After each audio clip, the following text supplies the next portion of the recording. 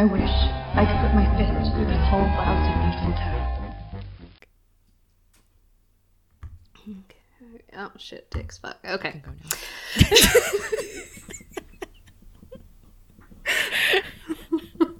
Hello.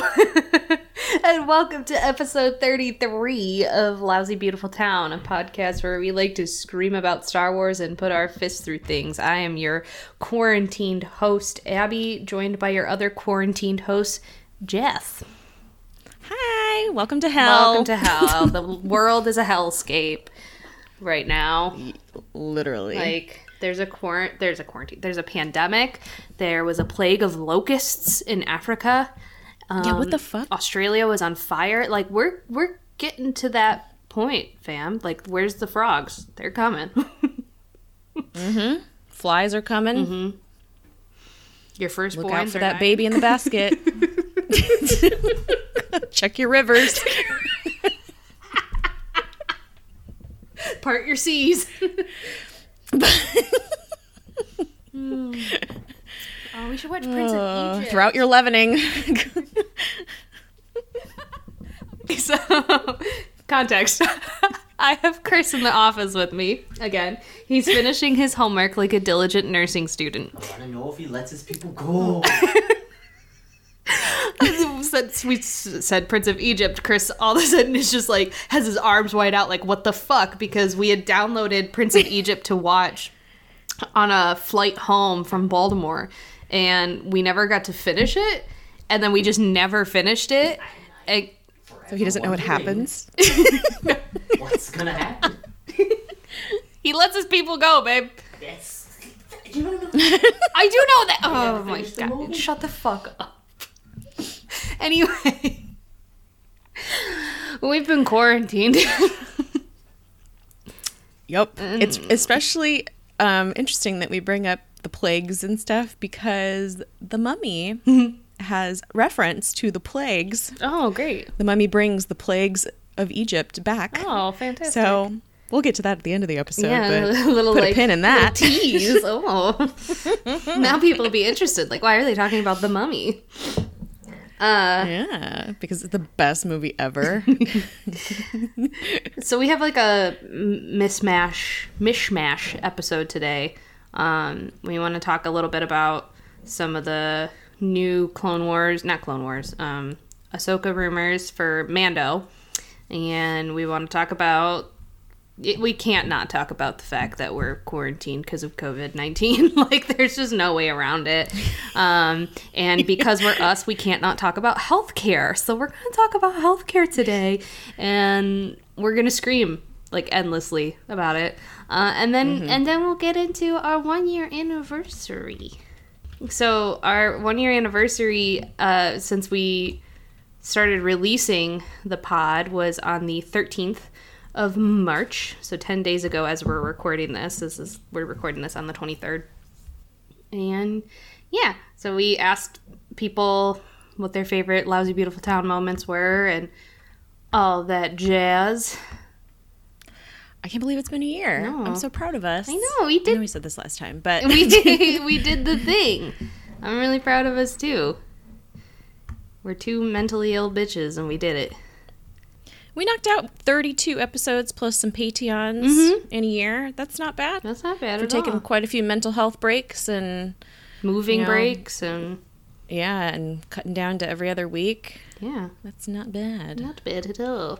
So we'll talk about that. Podcasting is like a freaking part-time job. It so is like a part-time job. I mean, like, we do get paid, but we put that payment towards the pod.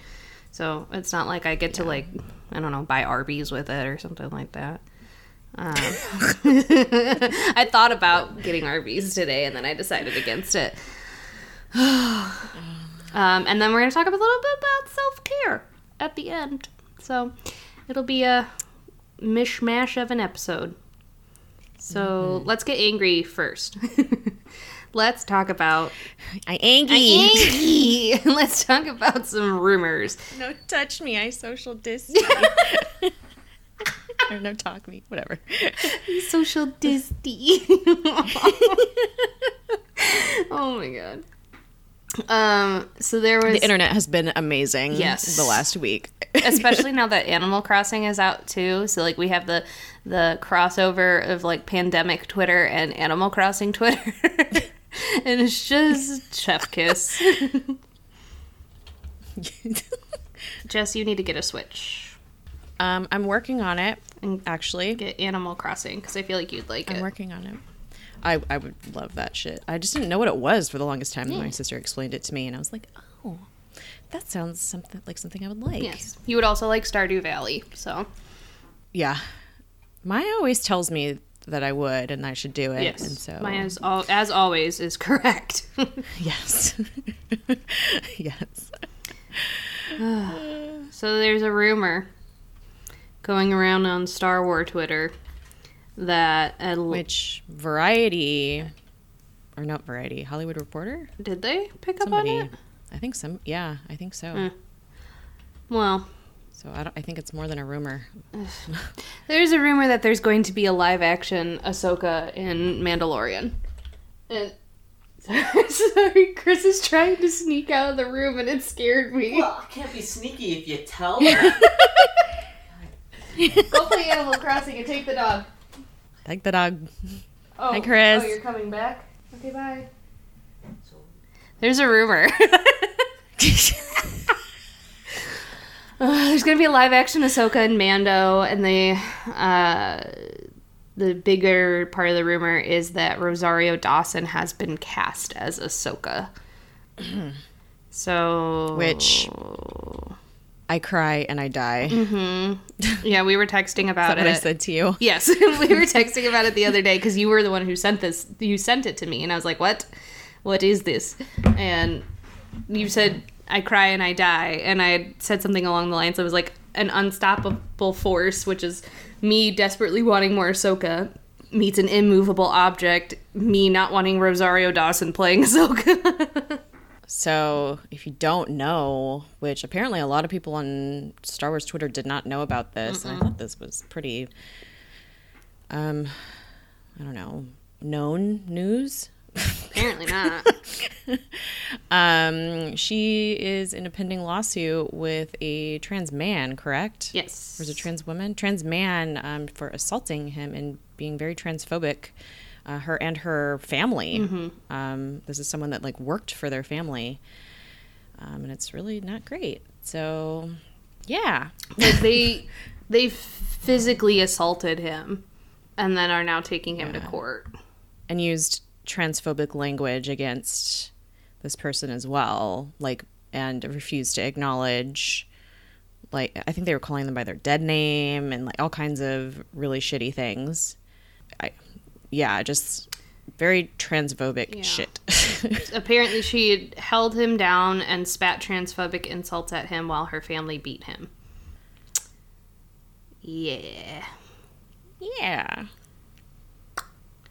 Oh my god, I didn't realize that Rosario Dawson is married to Cory Booker. Oh, they're married now? I thought they were just dating. Oh, I think they are just dating. Oh, okay. It just says wife of Democratic senator. And I was like, wait a minute. Oh. I don't remember that. Weird. Dawson also came out as LGBT. What? I'm looking at a... Oh, yeah. It's supposedly, I don't know where she said it, but she said that she identifies as queer, which makes it even worse. Right. But it's super complicated because, like, Ahsoka should be played by a brown or black woman. Yeah. Rosario Dawson is Afro-Latina. I mean, it sucks because, once again, as women, we have to choose, as you as a queer woman and me as a woman of color, we have to feel more than one thing at the same time, as usual. Right. It's like we can be excited that Star Wars is finally casting more women of color, and we can be really disappointed that they chose this particular actor because she is transphobic. It sucks. It just goes to show that it doesn't matter what color or what you identify as, you can still have bigotry in your heart for some other marginalized group, if not your own. Right. Right. Yeah. So, Nobody is above that, based on what they identify as or what they look like. right. I don't mind having more Ahsoka. You know me. But I really, really, really, really, really hope it's not Rosario Dawson. Oh, I was just going to say, I saw stuff going around on Twitter last week joking around that Dave Filoni doesn't know how to tell a story without Ahsoka in it. I mean, they're not wrong at all. Right? But I bet if Dave Filoni started working on the live action Avatar Last Airbender, he would find a way to put Ahsoka in that too. yeah. Maybe that's where Rosario Dawson is making a cameo. Oh, good Lord. I brought in Ahsoka. Oh my god. That was more George than it was Dave, but whatever. We haven't shit on Dave in a while, so Yeah, you're let's- rusty. let's- It's understandable. Yeah. When we had Jacqueline on for our first episode, one of the things that she had talked about was how much she connects with and identifies with Ahsoka. And like she was talking about it on Twitter of, you know, how hard it is to possibly see such a transphobic person be cast as a character that she sees so much of herself in and really, really identifies with. And I mean, like, people need to, like, I just saw people being like, I don't know, like, not smug. What's the word I'm looking for? Like, they just didn't give a shit about her. They cared more about the fact that, like, Dave Filoni can't tell a story without Ahsoka than the fact that Dave Filoni can't tell a story without Ahsoka starring Rosario Dawson. And it's just like... It was just very telling Yeah. where people's priorities are, Yeah. I think, as far as caring about marginalized representation Yeah. and what that looks like and who that hurts if it's not done right. Because clearly someone did not take the time to look at this. Someone has not like read or listened to trans voices or other marginalized voices. And there's so many other actors of color that could play this role. The other complicated thing is that Ahsoka is an alien. And so once again, if we're casting a woman of color, we are covering up a woman of color behind alien costume once again, which Star Wars is notorious for doing, especially with what's up with the Leku aliens, Twi'leks, especially like Twi'leks. Now we have what is she called again? Togruta. Ahsoka? Togruta, right? Yeah. Ahsoka's a Togruta. It fucking sucks. Once again, Mandalorian not hitting the notes I want them to hit with the casting of women of color and storytelling with women of color, if this is true. So, goddamn baby Yoda keeps me coming back, but That motherfucker. they hooked me with that one, but that won't last forever. He's got to grow up sometime. Oh, Lord. So, fuck transphobes. Fuck this. Fuck that. Fucking listen to trans voices. Stop being a dick. Yeah. It especially sucks too because like she does identify as queer, and trans women were the ones who like started the LGBT movement in the States. I don't even, maybe internationally. I don't even know. I would have to fact check that. Does someone know their queer history? Please let us know. Annalise, if you're listening. Annalise, yeah, she would know. No, but you're right. We, as a queer community, pay dirt to Black trans women because they founded our community, you know. They are the reason why in whenever that was 2017, What do you think of same-sex marriage was passed nationally. 2015? 2015? Yeah. Thank you. June 26, 2015. I was thinking that Obama only had 4 years for some reason. So I was like, it happened in one of his 4 years. It couldn't have been. Even though 2017 wasn't even one of those 4 years. I'm drinking whiskey. I'm really sorry. 2015 wouldn't have even been in one of those 4 years, Jess.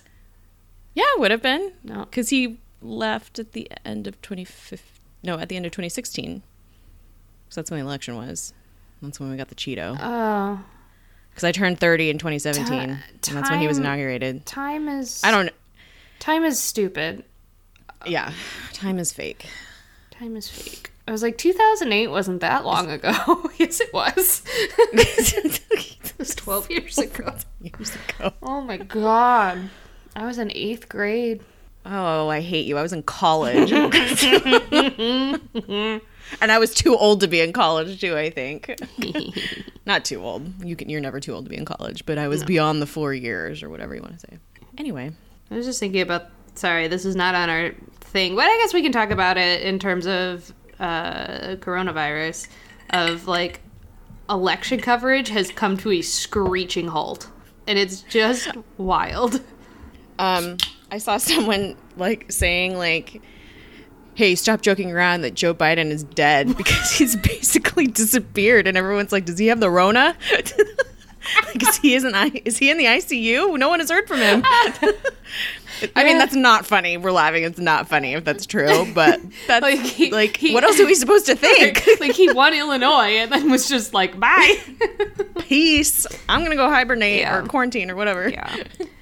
We went and voted. We early voted, which, I mean, we usually do a good job of, like, voting at least a week or two in advance. But this year it was just fucking hectic. We voted the day before. And our polling place was in the basement of a park district. And everybody was close together, which was great. Of course. And there was a little racist white lady that looked like a fucking Karen down there covering up her mouth with her scarf when she saw Chris, and I was gonna punch her in the face. So let's talk about the coronavirus. Hold on, I need to say something about that because I'm getting frustrated. Okay, first of all, xenophobia is awful. The fact that Asian people everywhere are being blamed. If Chinese people, who everybody is Chinese if they're Asian, if they look East Asian. Well, Chris doesn't even look East Asian. If they look Asian at this point, Chris is brown. That's awful. I feel like the whole, this obviously dispels the whole model minority thing of like, that's not true. That doesn't exist. Like, racism happens against Asian people all the time, just as much as it happens to any other marginalized group. And, but I think it's very telling when I see prominent Asian American voices or even British Asian voices online saying like, say no to racism, like support your Asian comrades. And we're socializing everybody at this point. It says Love's a Beautiful Town. And I have rarely, if ever, seen any of these voices supporting Black Lives Matter, supporting prison reform, supporting funding, primary education, supporting anything that has to do with other Black or brown groups. And so it's like this dichotomy of, like, yes, we should speak out against this, but we should also always be speaking out against any type of racism. Right. And we should support our Black and brown friends and family in this fight against white supremacy. And I just don't see a lot of Asian people doing that all the time. And now all of a sudden, because it's real and it's popular and it's like in our faces all the time, especially if we go out in public, like now we got to talk about it all the time. But this happens to Black and brown people every day. And I mean, it happens to Asian people too, but like, I don't see them standing up for those people regularly. So there's also like a history of anti-Blackness in the Asian community, like in the Latinx community as well. Like, and we all got to reckon with that as a community. Like, that's not something that, we need to talk about it openly, and we need to be comfortable talking about it openly, even though it's a very uncomfortable thing. I was talking to, an internet friend. She is a cat account on Instagram. But I started DMing her because we have orange cats, and so we were kind of bonding over that, and we became friends. We've been friends for about a couple years now. Is this like your pickup tactic? I am the creep that always makes friends with people on the, like, I demand that people become my friends on the internet. If they have an orange cat. Anything. It could be anything. I know, but like, this is also kind of how you picked me up. Yeah. I was like, I want Abby to be my friend. Hello. Start a podcast with me. Well, no, I mean, like, that's how we bonded, is we both had oranges. That's true. That is true. I don't feel like that's the first reason why we bonded, though. I feel like we No. bonded over being angry first, and then the orange cats. So we're like, oh, cool. Oh that's yeah, we cute. have matching cats. Yeah. But I like became friends with this woman on Instagram because she had a plant account, and now we like talk about like white supremacy and shit all the time too. So it's like I just do this. This is my thing. So anyway, this cat account influencer person, I don't even think she's an influencer. She just has like a broad reach on her cat account, and she's Asian, and she lives in LA, and she walks around a lot. She like lives in an area where she can like easily access like grocery stores and things like that. And she works from home. She's an artist. And she said she has received more openly racist comments from Black and brown people in Los Angeles than she has from white people. She feels like white people are doing like microaggressive things, like, you know, kind of stepping away or like covering their faces when they see her. But it's she said a black guy yelled out of his car as if he was driving by while she was walking on the street saying coronavirus at her, screaming coronavirus at her. And I was like, to be fair, I get it. And she's like, I do too. So it's like, but still, that's like really sad that this is where we're at. Like, you know, shooting down like our other marginalized brothers and sisters is a way for us to feel like we have proximity to whiteness sometimes. And it's not great. It's something that we all have to deal with and we all have to reckon with as a community. But maybe the coronavirus is going to change a lot of things, and maybe that's something that we can openly talk about because of this as well. Yeah. Doubt it, but we'll see. I will be talking about it on Twitter. Right. So yeah. Anyway, there's a virus in the lake in the hills. God damn it. Yes, you are correct. With the sound of COVID. You are correct. There are, I don't remember how many confirmed cases in our county there are, but there's at least over. Confirmed? Yeah. Doesn't matter. Everybody has it. Oh, I know. Yeah, that's kind of the thing. I've kind of resigned myself to the fact that I probably have it. I've had a pretty, though it's dissipated since like yesterday, but I had a pretty consistent dry cough for a while, with no fever, thank God. But like, just the way that, with the fact that I was still expected to go to work for a little while and still see clients face to face, in addition to the fact that Chris works at a hospital, and children are disgusting, and yeah, cough all over my shit and sneeze all over my desk and stuff like that. Like, there's no way around it. It's just, all of this is so wild. Yeah. I was lucky to be pulled out of the field. I am a field salesperson, so I'm remote and I go outside and I work in public in hospitals. That kind of gives you a clue to what I do, I guess. Whatever. I try not to talk about it, but I'm going to talk about it in this episode, so whatever. I had horrible anxiety.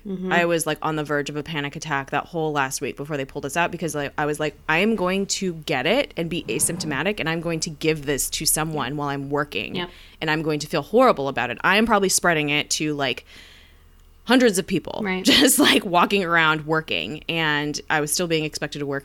They finally pulled us out, and then I was worried that I had it and I was asymptomatic, and I was giving it to my dad, who is 75, and my stepmom, who just found out her cancer came back, which is great. So she's going to have a compromised immune system, and she already has a compromised immune system, but it's going to be worse.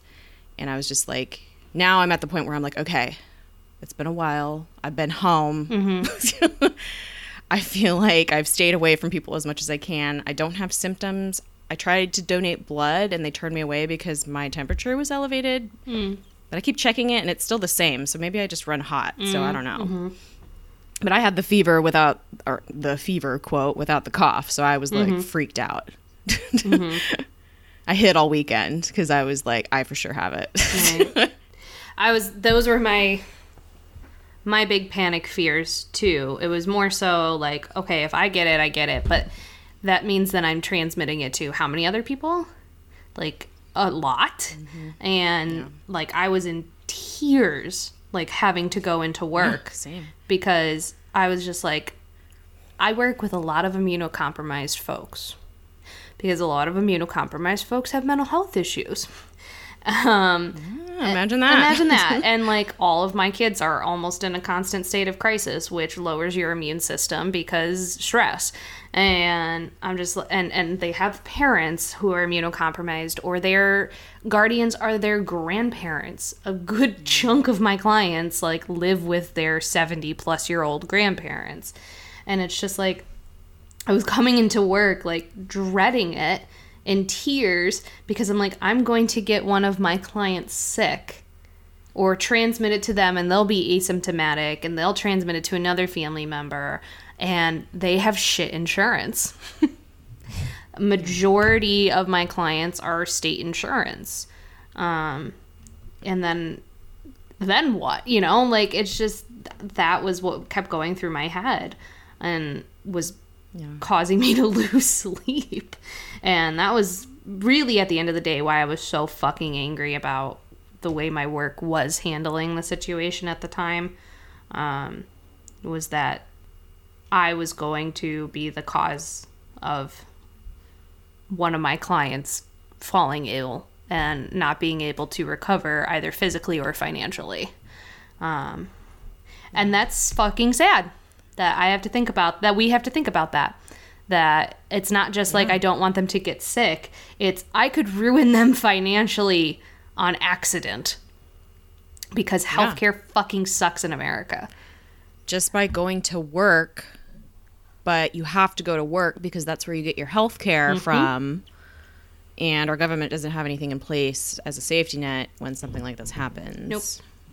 I will say that I had to refill my Xanax prescription twice. And I had to call my doctor because I was like, I am having panic attacks like almost like every other day. Right.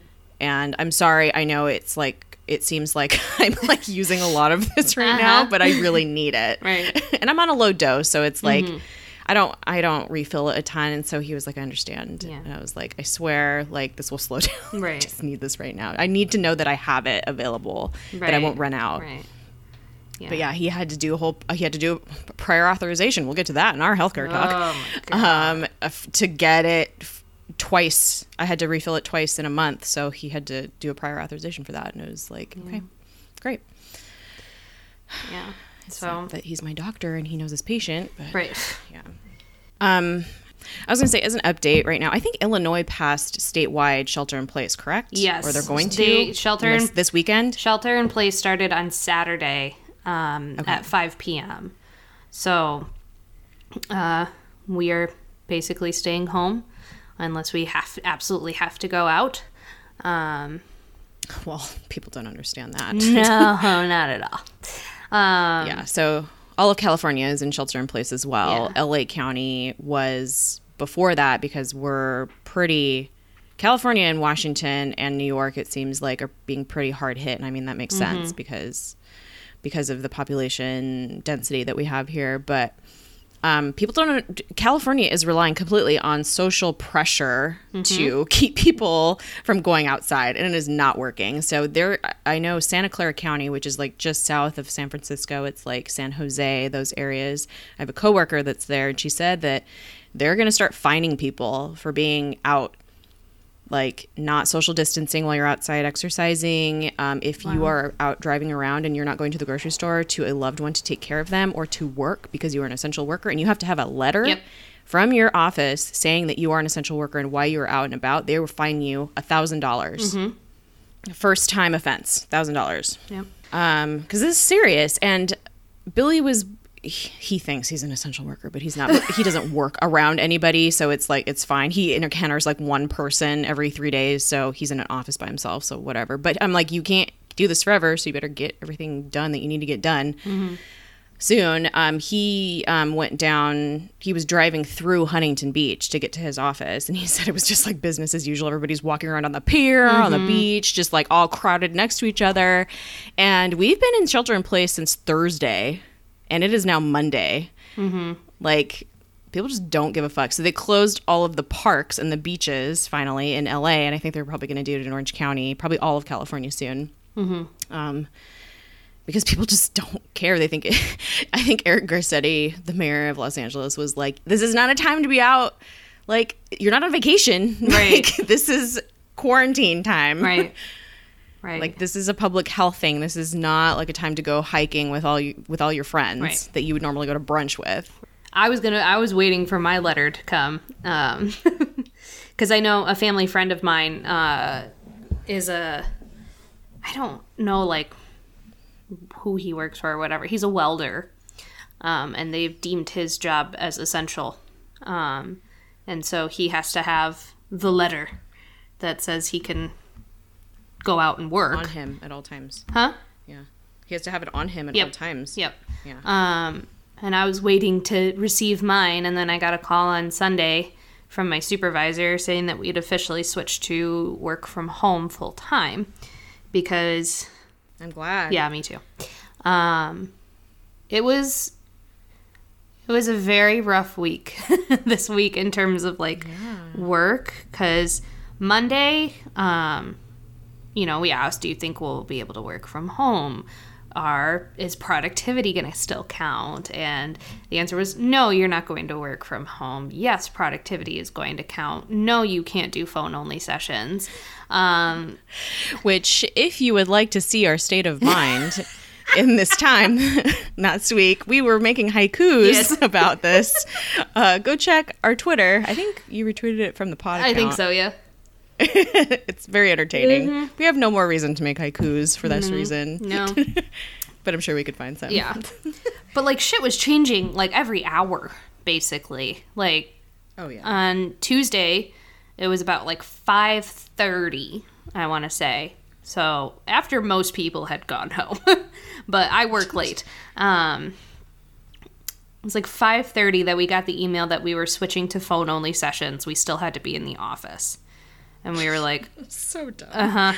I mean, for us, it wasn't the worst thing in the world because, like, we have a team of, there's 4, 6. There's less than 10 people in our section of the building at all times, basically. Yeah, you can avoid people, too, because you're in your own offices and stuff like that. Right. And by that time, we had already all been around each other that we were like, oh, whatever, fuck it. But it was good to know that we weren't going to have clients coming in and out.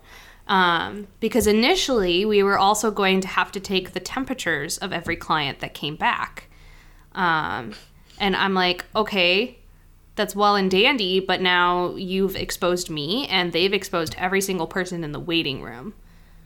So, anyway. You should be taking their temperature before they get in the building. Yep. If you're not going to do work from home, which I'm glad they changed their minds. Right. But.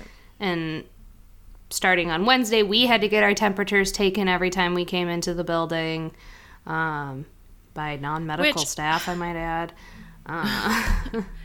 Which probably doesn't follow proper, like, disposal of PPE, No. personal protective equipment, things like that. Like, Right.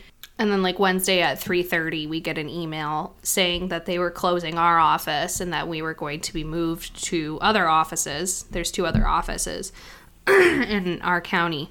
And it was just wild. Like, we were like, what the fuck is going on? And our supervisor came over and explained the whole thing. And we were switching to 20 hours at home, 20 hours in the office, but staggered office times so that there would be no more than 10 people in a building at a time. So I was going to work Monday through Thursday at the office from 3 until 8. just send you guys home. They 100% did not trust us. Like, I will be honest, they did not trust us to work from home. Yeah. So That drives me nuts. yeah, but yesterday I got the call saying we are officially work from home. So I had my my second full work from home day because I worked on Friday, but at home, and it kind of sucks. To be honest, doing therapy over the phone is hard. I've actually decided I do Skype sessions with my therapist because I moved and I'm no longer close to her. But I think I'm going to try to work out, if we do every other week, I'm going to try and stay in LA for like an evening, not like stay the night, but just like work out that way, like later in the day, so that I can see her in person, because I feel like it's easier for me as a patient, as a client, to not get in as deep because there's like a barrier. And I feel like, so I've been reading, why don't you talk to someone? That's what it's called, right? Yep. And like, you as a therapist cannot read body language as well. Ooh. It's hard for all of it, everybody involved. Right. One of my main tactics as a therapist is silence. I love using silence because it makes the other person uncomfortable. And that means they're doing the talking and I'm not. Because that's not... Yeah. Your therapist should never be talking more than you are unless they're educating you on something. But I can't do that over the phone because then they're like, are we still there? Are you still there? Oh, okay, cool. Our connection, are you still there? And it's just like, ah!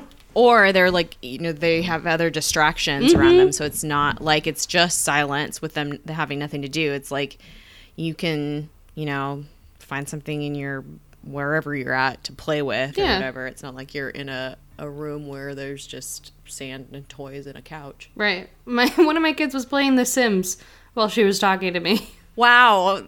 Okay. I mean, relatable. Yeah. To be fair, to give her credit, she did actually like have a conversation with me. So it's not like she was just like, yeah, I'm playing The Sims. Like, we actually talked. So I was like, whatever, it's fine. It's wild. I am that person that reads projections because I am really interested in public health kind of stuff like this. This is fueling my desire to go to grad school, like, so much more than it already was. Like, I'm studying for the GRE right now because I got time. And clearly we need science educators and healthcare educators in this country because people do not understand. People don't have science literacy, and it's crazy. It's driving me nuts, especially on Instagram. It drives me crazy. Yeah. I read projections based off of like reports from different universities and like organizations and things like that. And it just like, it gives me so much dread because these are like worst case scenarios based if like we don't have drugs available to treat patients with really severe cases, things like that. If we don't like shelter in place as a country, like if everybody keeps going out and not doing social distancing, like these are all like, I'm just like, oh my God, we're going to be like this for like 6 months. Like I'm gonna get laid off or furloughed. Like I'm just having these like disaster scenarios of like, I'm trying to probably prepare because that's what I do as an anxious person. So I'm like, okay, what's my savings like? Oh, whatever. Do I have other options? Is Ralph's hiring down the street, like for groceries? Like, can I find some other supplemental like income? Right. But I have that privilege. Other people do not. And so I get if you're trying to stay away from this stuff because it's just too much. So I'm not even going to go into it. But do what you got to do. Like, we'll talk about self-care at the end of this episode, but try to have hope. There is hope. Like, there's people working on shit, and it's promising. It's very promising. But stuff, unfortunately, research takes time. Right. Clinical trials take time. They're trying to find ways to work around the red tape, especially with the FDA, because the FDA is fucking slow as hell. Notoriously slow as hell, and their chairman, I don't know what he's called, he's useless. Right. So should we segue into talking about healthcare here? Yeah. We've touched on it a bit, but yes, let's talk about why healthcare in this country is fucking garbage. Yeah, first of all, it's funny because I was like, how do I relate this to Star Wars? Basically, in Star Wars, we have Bacta and we have prostheses. Like, that's the only type of healthcare that we have seen. There's no, like, obstetrics. There's no, like, trauma type care. We're in a war and you didn't once see a medic. There's medical droids, not even real, like, not even actual beings. These are, I mean, it's controversial to say that a droid is not a sentient being, but that's another episode. But it is not a living biological being that is doing the care, because medicine is not a science. It is an art. It's an art informed by science. Because bodies present with different symptoms and they just look different. Someone could have coronavirus and show these symptoms, and another patient could present completely differently, and they could both be in the ICU if we're putting it in this context. So it's funny because Star Wars was obviously written by someone who is in a privileged position in the U.S. healthcare system, because it's something that they don't think about, because they probably have SAG-AFTRA, whatever, SAG-AFTRA, union healthcare coverage, which is excellent. So they don't have to worry about shit like this, or they can pay for their healthcare outside of that. I'll get to that in a second. And so it's just not like discussed. Right. Like even mental health is a part of that. Like we talk about like how in the books, it's like that's the only place where we see mental health talked about, and trauma responses and things like that. It's just very clear who wrote Star Wars. I almost said Starbucks. Wow. Who wrote Star Wars for a long time and is still writing Star Wars now. Because, hey, just put someone in a chamber or put them in a suit that's lined with Bacta and they're fine, or give them like a robotic limb and they're fixed. It's like a easy fix, no problem. But real life isn't like that. We need disabled folks, and we need people that have chronic illnesses to talk about things through a fictional lens, because it needs to be represented, because it's not right now. Right. Some science fiction and fantasy is really good about that kind of stuff, but Star Wars is notoriously horrible with things like that. So I just want to put that out there, because there's really no healthcare in the Star Wars universe as we know it. I think Padme has like one episode in the Clone Wars where she is trying to like fight for healthcare for, she's trying to fight against a bill that's going to put more funding into the war, because that needs to go towards healthcare and like infrastructure and things like that. And it's like, where is this healthcare that you are funding? Like, where did it go? So there's that. I think that's like one of the only cases. And then, so I just want to talk about the U.S. healthcare system, because I know we have some international listeners and everybody is always dumbfounded at how stupid our healthcare system is. And I know people that live here don't even understand it. And this is a field that I work in, so I want to give some expertise. I'm going to give a really basic overview, because this can get really long and complicated. I've worked in this industry since I was 19 years old, and I am now 33. So that gives you an idea of how long I've worked in. And I'm still learning things, because things are changing for the worse. We'll put it that way. So essentially, U.S. healthcare has 5 levels of coverage, we'll say, insurance coverage. People to pay for your medical care, because trying to pay by cash in the U.S. is way too expensive, because the U.S. healthcare system is a for-profit system, and that is inherently why it doesn't work, especially in times like this. So you have Medicaid, which you can get if you are poor, under a certain income level, or disabled, certain disabilities. I think also this, you can get Medicaid if you are a senior, living in some type of like assisted living. That's where that funding comes from. This is federally funded. So this is not, the federal government issues out money to states to implement their own Medicaid systems. And some states in the U.S. have opted not to receive additional funding for Medicaid in the Affordable Care Act, which maybe we'll get to that. Maybe we won't. I don't know. That's complicated. Anyway, there's also Medicare. That is if you are old, disabled, or you have renal failure or like ALS. So you could be young and have renal failure, and you can be young and have ALS, and you can be young and disabled and still get Medicare. The other thing we have is military. So that is like the VA and TRICARE if you're active, or if you are a spouse or a child of an active military person. We also have the exchanges, which is basically Obamacare. Those are, that's coveredcalifornia.com. If you live in California, that is the, ACA website that crashed when it was launched. Basically, you can go on there and you can pick what healthcare you want. If you are like in between that, like you can't get insurance through your employer, or you are not self-employed, so you don't buy your own employer health insurance, and you don't quite qualify for Medicaid, like you're in between that space, you can go on these exchanges, purchase, and potentially have the government subsidize some of the cost of your premiums every month. But honestly, the coverage is shit. Right. The deductibles are very high. If you don't know what a deductible is, that means basically it is an amount of money that you have to pay out of pocket every year before your insurance will start paying in full. So a lot of deductibles in the exchanges are like $7,500 for an individual. Mm-hmm. That's not even family. Sometimes they're like $10,000 for a family. So you essentially have to pay $7,500 every year out of pocket before insurance will pay in full for something, mm-hmm.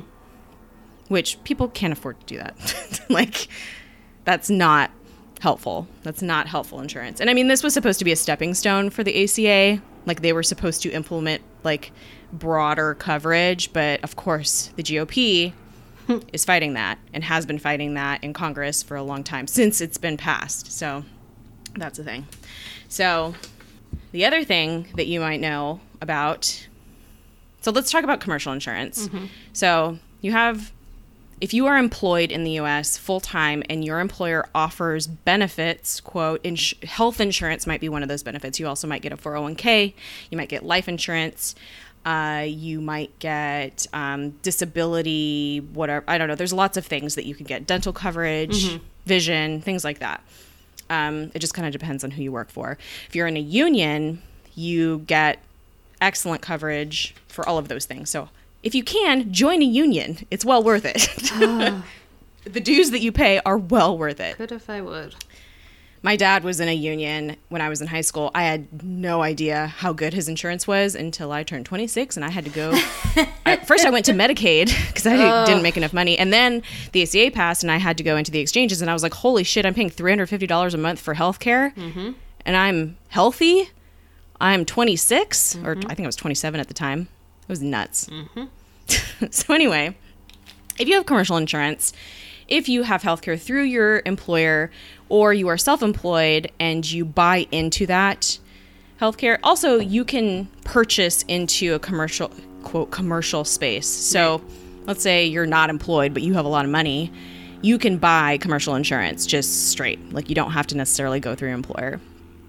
HMOs and PPOs might be something that you're familiar with. Mm-hmm. An HMO, basically, you need to have approvals for everything. So you need to see a primary care doctor first before you can see a specialist, and every step along the way, referrals, prescriptions, kind of everything has to be approved unless it is on a list of like pre-approved things. So let's say like I have strep throat. I go into urgent care and I need antibiotics. You don't necessarily have to go through your primary care provider for that. That's like pre-approved. You can get generic antibiotics. Mm-hmm. If you were resistant to the generic antibiotics and you needed branded antibiotics, you would need a prior authorization for that, which an urgent care center is not going to do for you. Mm-hmm. So that's why it's complicated. I'll talk about prior authorizations in a second. If you have a PPO plan, you can see whoever you want. Mm-hmm. Also, HMOs are in a network. Mm-hmm. So if your doctor decides to leave that HMO network, you can no longer see them. Doctors and medical centers, so like hospitals, groups, medical groups, imaging centers, dialysis centers, things like that, they contract with insurance companies. And if they decide they don't want to contract with a certain insurance company, they are no longer in that network. Mm-hmm. I'll get to why this is really bad in a second. So if you're HMO, you're in an HMO, you are in a network, you have to use within that network. You can't go outside that network. PPO, you also have a network, but you can go outside that. You just have to pay more. And you can see whoever you want to see whenever you want to see them. So you can just call up and be like, I want to establish care with this doctor, this dermatologist. Okay, come, next week, whatever. Mm-hmm. It's fine. And if that dermatologist is not in network, you will just pay more. Like, let's say you really want to see this certain dermatologist. That's fine. You can do that. You just have to expect to pay more. Whether that's co-insurance, which means you pay a certain percentage of the bill. So that could be 10%, that could be 20%. A lot of times it's 10%. If they're in network, it's usually 20 to 30%. If they're not in network, depends on your plan. whatever, I lost my train of thought. Anyway, the other thing that you can do, and this is what a lot of rich people do, and that's why a lot of these rich people are getting tests for COVID-19, is you can do something called concierge service.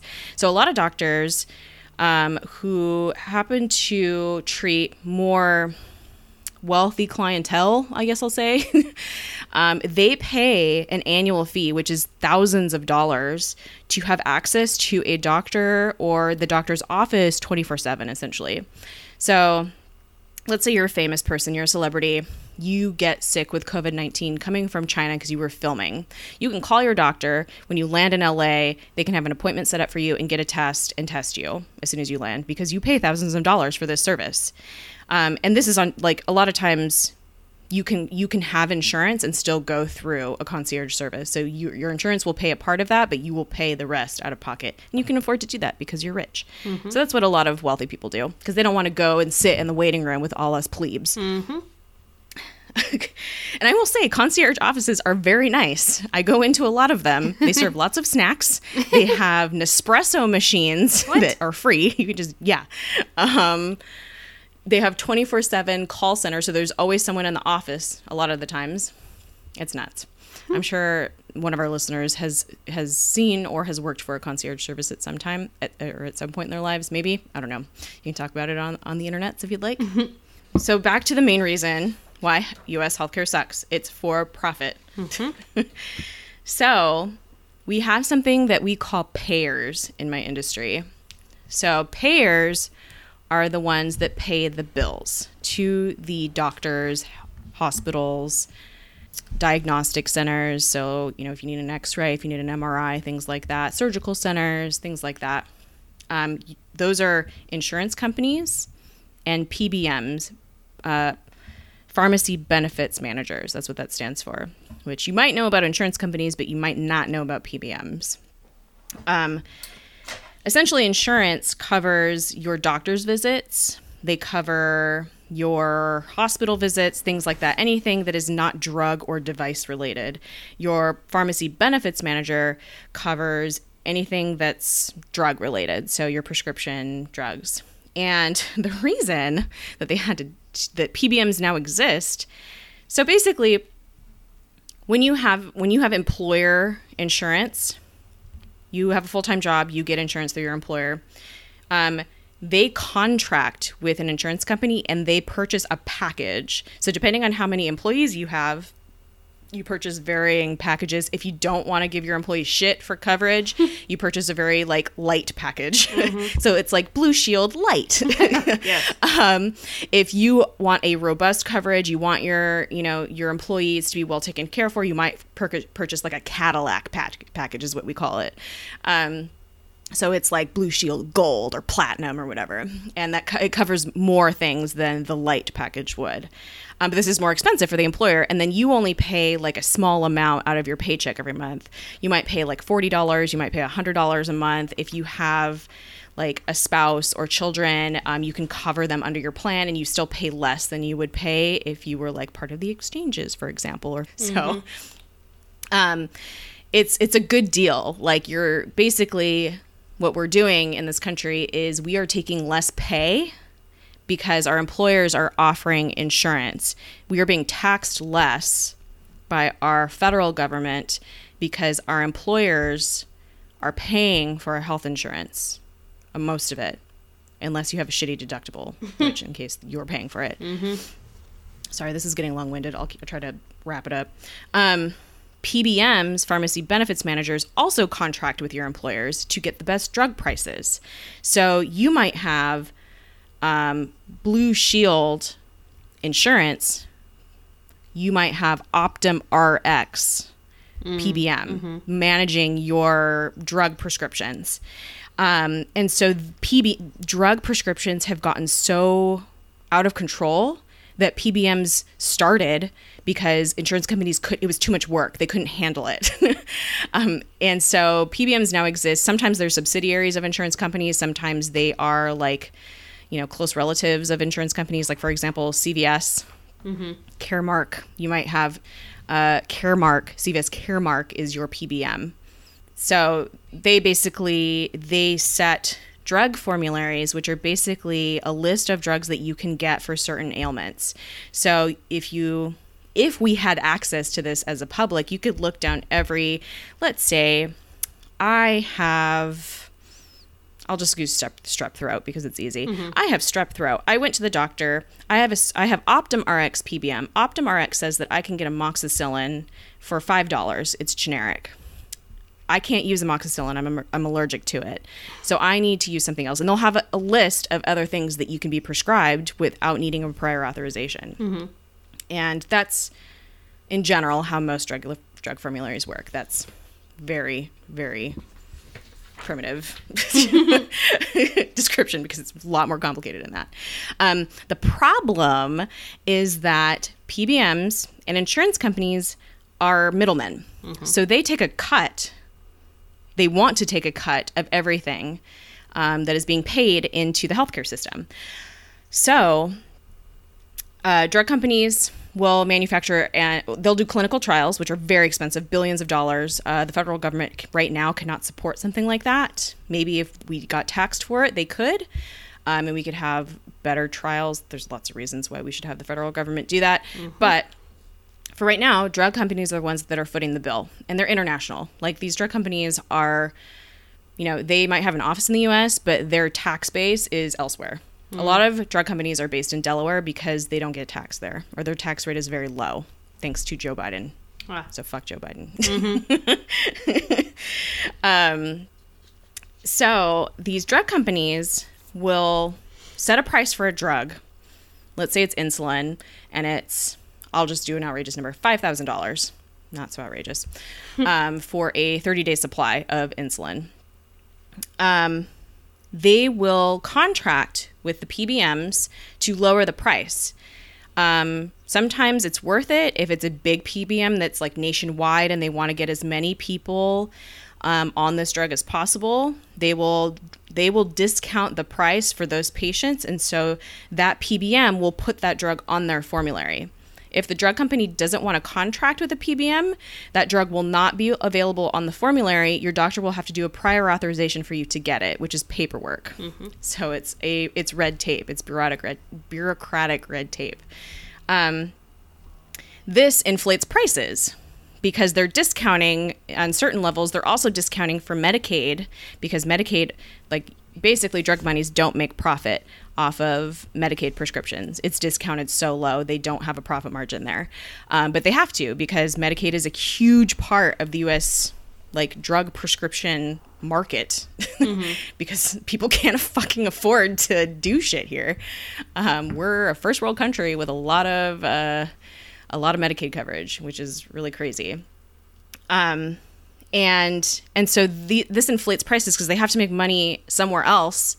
So they're making money off of the people that maybe their PBM doesn't cover that drug. And so they have to pay a very high out-of-pocket cost for that drug after the doctor does a prior authorization to get it. The other device companies do this too. So let's say you have an IUD. If you're a woman and you are on long-term birth control, same like Paragard, same thing. They do this too.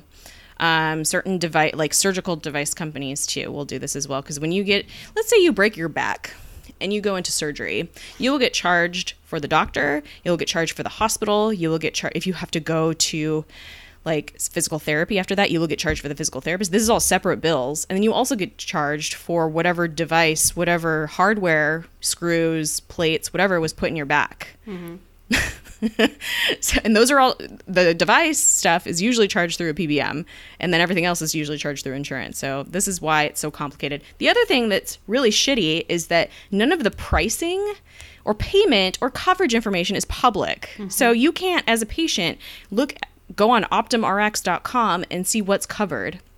You have to have your doctor's office sit on the phone for 15 minutes when they don't have time to do that, and ask how much this will cost my patient. Have them run it through their insurance and see how much it will cost. How much does a Mirena cost for my patient? I have to sit on the phone and ask. So drug formularies are not publicly available. ER or office visit costs are usually not publicly available. You don't have a list of costs at the ER, like a Band-Aid is like $400 at the ER. That's not listed. Like your offices, your like private practice offices, primary care offices usually like have a set rate, like $120 for like an office visit, but they don't advertise that. You find that out later on your bill. And then they don't insurance companies don't tell you what procedures are covered either. So what if I needed a mole removed for skin cancer and my insurance company didn't think that was medically necessary? And so I got charged full price for it. Well, I didn't know that until after I already got it removed because the insurance company didn't make that public to me. My office did the procedure, ran it through my insurance afterwards because they want to get paid because they're a business as well. And then I get billed, $2,000 or whatever crazy amount. The other thing that is a problem is it's for profit, right? So doctors are businesses. Hospitals are businesses. And that's what we're seeing a problem now with COVID-19 is that hospitals can't pay their bills because they've had to cancel all of their scheduled surgeries, which make them a lot of money. And so they are going to not be able to sign paychecks for nurses, doctors, and other allied health professionals in the hospitals that are battling COVID-19 right now, which is nuts. But the other thing, too, is that the paperwork that PBMs and insurance companies require now of offices that don't have time to do this it gets worse every year. If you need to be prescribed a drug that is not on a PBM's formulary, your doctor has to do a prior authorization. They essentially have to tell the insurance company why it's medically necessary that you need this drug, even though they already prescribed it to you, deeming it medically necessary. And this has to they have to prescribe it. It has to get sent to the pharmacy who will try to run your PBM coverage, and then it will get rejected, which goes back to the office. And then they tell you it's not covered and they have to do a prior authorization. It's going to take a few days, which is the most convoluted fucking shit ever. So this happens all the time. This is like for everything. This isn't even just for branded medication. This is for generic medication. I have experienced patients needing prior authorizations for generic antibiotics. They were resistant to certain other generic antibiotics. They needed a different generic antibiotic. The insurance company would not cover it without a prior authorization. And this person had like a UTI. And so if it escalated, they would get a kidney infection and need hospitalization, which would ultimately cost the PBM or insurance company more money. That's fucking ludicrous. It's not logical at all. At all. And so it's very obvious why we're having so many problems right now. And why we desperately need some type of nationalized healthcare. If we had nationalized healthcare, the government, which is what they do with Medicare and Medicaid right now, is they negotiate drug prices. So they'd basically say, we are going to pay you $400 for this drug, and it will be no charge to the patient because they pay taxes. And you just have to accept that. I don't care if you're charging $650 for that drug. We're only going to pay you $400, which is kind of what the insurance companies do now. A doctor will charge $120 for an office visit. Blue Shield can decide to just pay that doctor $70. And the doctor could choose not to contract with Blue Shield, but then they would lose all those patients. And Blue Shield is one of the biggest insurance providers in the country. So this is why we're in this shit. Do you have any questions? I think I'm pretty good. I've had to learn a lot about insurances over the past almost a year that I've been working, because I'm pouring myself another glass of wine. Hang on. Yeah, I'm opening another White Claw. Because like, fuck, man, like, there's so many red tapes and hoops and all of the things that we have to fucking jump through just to, one, get care, but then also as a healthcare provider to provide healthcare. Like, yeah. Before all this happened, we were going to have to start doing pre-auths for one of the state insurances, one of the managed Medicaids. Like, I can't remember how many months, but like justifying exactly why this client needs this exact amount of hours of individual therapy, this exact amount of hours of group therapy. And like that was going to be added to the paperwork that I have to do. And I'm like, well, fuck, if I like forget to do this, I can't give a client service. Like, what? It's just bullshit. Yeah. Yeah. And I mean, you said managed Medicaid. I didn't even get into that because that's a whole other thing. Yeah. Managed Medicaid and then supplemental insurance for Medicare patients. Medicare is not like Medicare for all sounds really great on paper, but Medicare is expensive. Yeah. My dad pays $800 a month in Jesus premiums, Christ. and he is perfectly healthy. He has no health problems. He's not on any chronic medication. He's not on any medication at all. He pays $800 in premiums, and he also pays a premium to have supplemental health insurance through like I forget who he uses. I think he uses Kaiser, so that if something happens, Kaiser can help cover the rest of the cost of what he needs if he needs surgery or something like that. Because Medicare alone will not cover enough for him. Right. Yeah. It's like. That's all. That's bullshit. why the for-profit part of it just needs to be cut out because it's single payer plans and government funded insurances are not perfect worldwide by any means, but it's a lot better than what we have now. A lot better than what we have now. Yep. Oof. Healthcare fucking sucks in the U.S. and God bless you if you are a nurse or a doctor. Yeah. Anyone that has to, a biller, anyone that has to navigate this shit, because I have, like I said, I've worked in this since I was 19 and I still have a hard time with it sometimes because you just don't know shit. Like, Right. How can you find some of this stuff out? You just have to call them and sit on hold for forever. Right. And the person that's on the other side of the phone is looking at a binder that has protocols that they have a BA in like communications. They don't know anything about like medicine. They're not a doctor. Right. It's fucking crazy. I have so many doctors that are like, if I would have known it was going to be like this 10 years ago, I wouldn't have gone into medicine. I would have gone into business or something else. Because you can't make money as a doctor unless you are like a cardiac surgeon. Right. Cardiologists make a lot of money because they do a lot of surgeries. Any profession that does a lot of surgeries those are the professions that make money. Right. Because everybody else doesn't make shit. Everything is fucked, Jess. Yeah. Sorry to be a downer, but everything is so- fucked and we need drastic changes. Yeah. That was my point. Too long, didn't All read. of that convoluted shit. We need drastic change so it's not convoluted like this. I am very interested to see what the world is going to look like after COVID-19. Same. I think it's going to look wildly different than the world we have right now and the world we had before. Suddenly all these things that were never possible are possible. Like, Because you can't have like government funded healthcare without like paid sick leave. Mm-hmm. You know what I mean? Like you need all of these things need to happen. right. It's all or nothing. Right. Everything all the time. It's Yeah. It's fucking wild, and You need to fund childcare. You need to, you need to fund school meals, or you need to make it so that people have a living wage so they can feed their kids, so they're not having to go to school to have the only hot meal that they have of the day. right. I will say so fucked. something that's been really.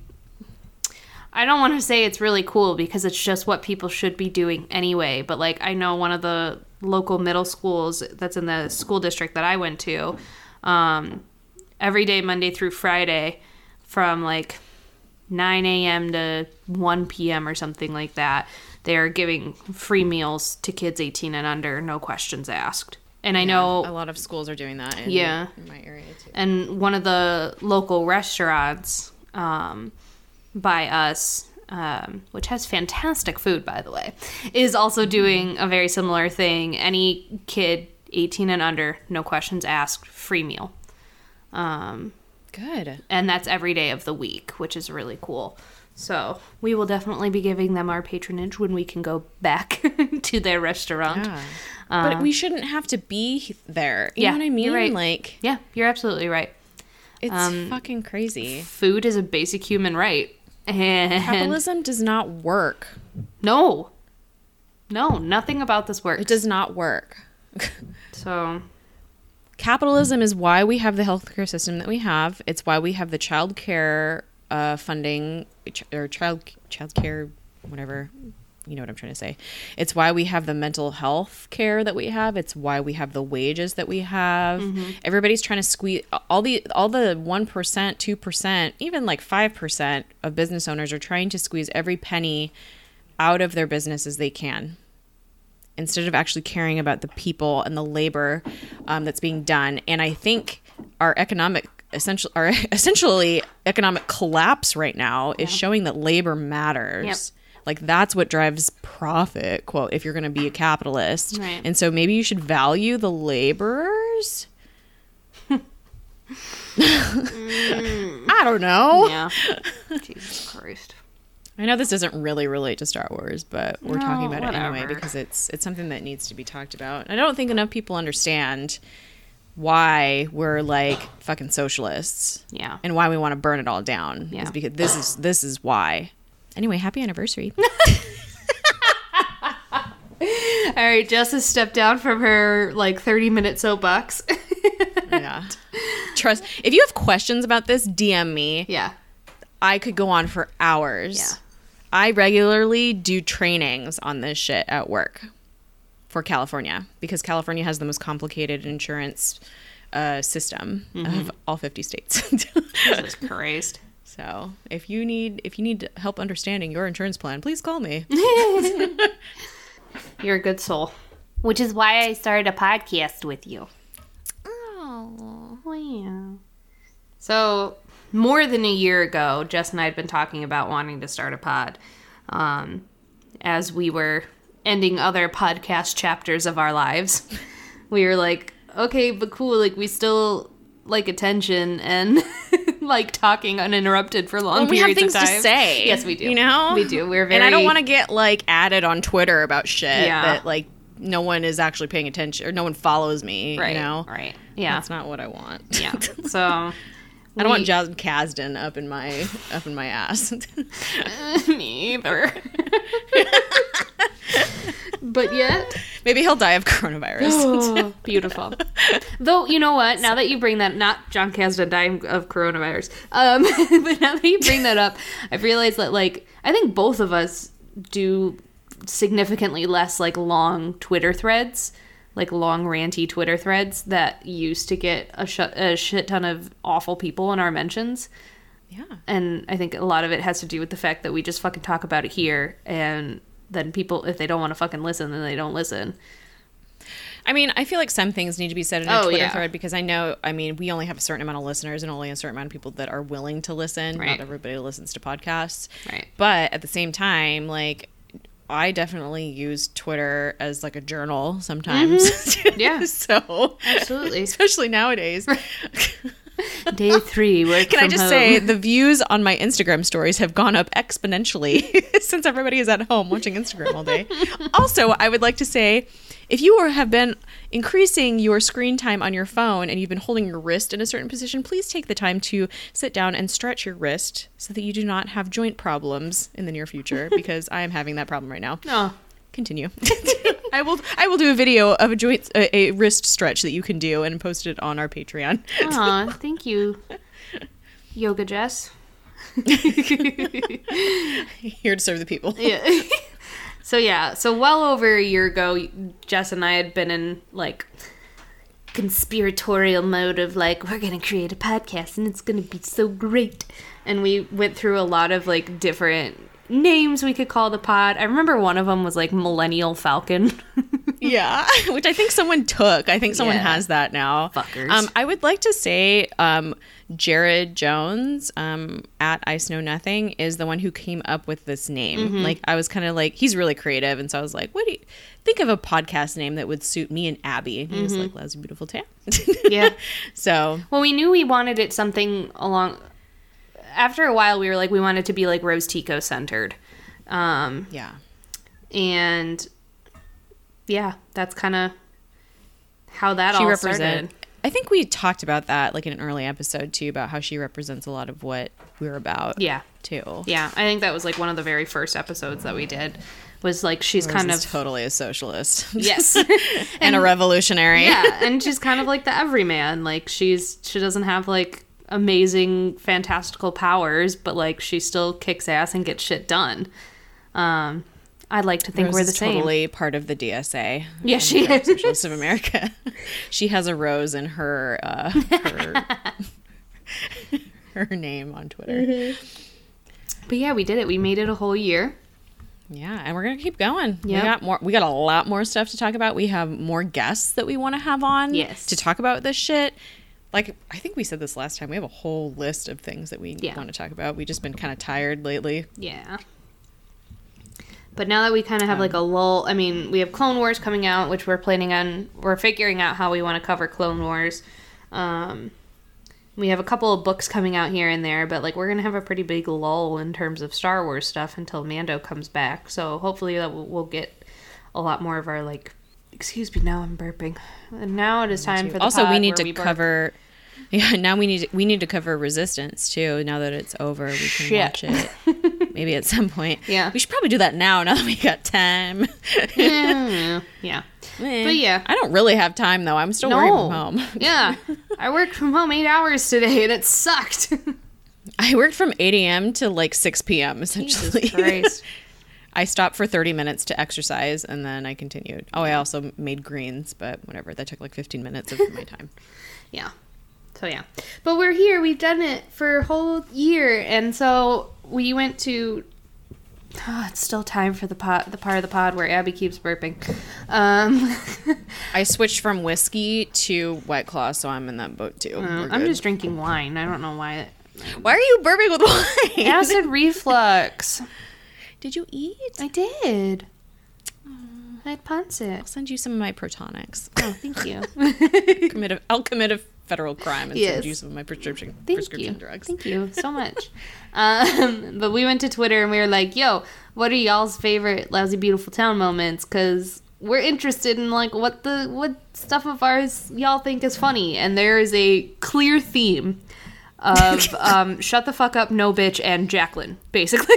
Yeah. And dicks. Lots of dicks. So we're just gonna go through some of the people who actually responded. So shout out to the people who actually responded.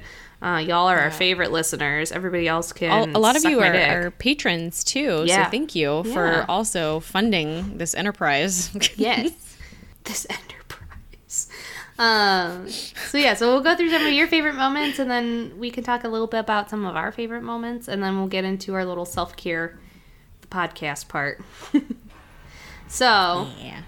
Roman gave a list of some of their favorites. Shut the fuck up, no bitch. Classic. I distinctly remember recording that episode. I remember like I was sitting on this giant beanbag chair in my office and there were tears running down my face. I think that was that the Alphabet Squadron episode? I think so. I think it was around that time. But like that video to this day still gets me every time. but like we couldn't fucking stop. Every like through the entire episode. Shut the fuck up. No, bitch. And then we have good old Boy Wan when Jess's Boy One Pod. when Jess's phone auto corrected Obi-Wan to Boy Wan. Ray has a big fat dick. Jacqueline classic. Yes. Anytime Jacqueline is on TBH, fair, same. And then anytime y'all make me cry or laugh in public, crying anytime you talk about Leia, laughing pretty much everything else. So, thanks, Roman. Thank you. And thank you for being a patron. Yes. A Peyton. Patons. Peyton. Dandy said, shut the fuck up. No, bitch, kid definitely created some show highlights. You're fucking right, it did. We're still laughing about it. I'm picturing the video. Hello, boys and girls. Shut the fuck up. Whoa. Do you need need to leave. No, bitch. Bitch. Oh my god. Hope said, what I love about you guys is your willingness to talk about the hard topics that other shows don't address. It might be tough at times, but you're having incredibly important conversations that need to be had. That's my favorite thing you guys do. Thank you for it. Thank you. We love to talk about the hard stuff. Yeah. Like Ray's big fat dick. The hard stuff. Tristan said, I'm always laughing when I listen, but especially when Jacqueline is on. Those are my favorite episodes. Okay, we see a theme, guys. We get it.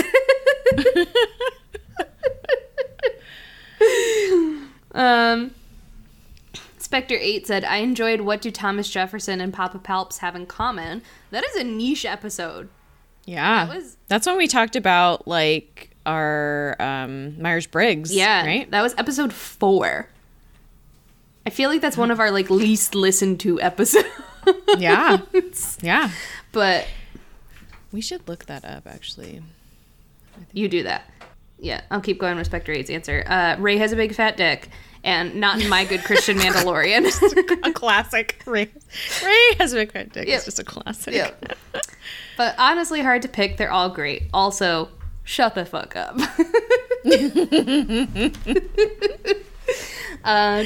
Darth Camus said, when you guys did a reaction episode to the Rise of Skywalker trailer, when Rey says, people keep telling me they know me, they don't, Kylo Ren responds, but I do. And then Abby yells, no you don't, bitch! Shit had me rolling.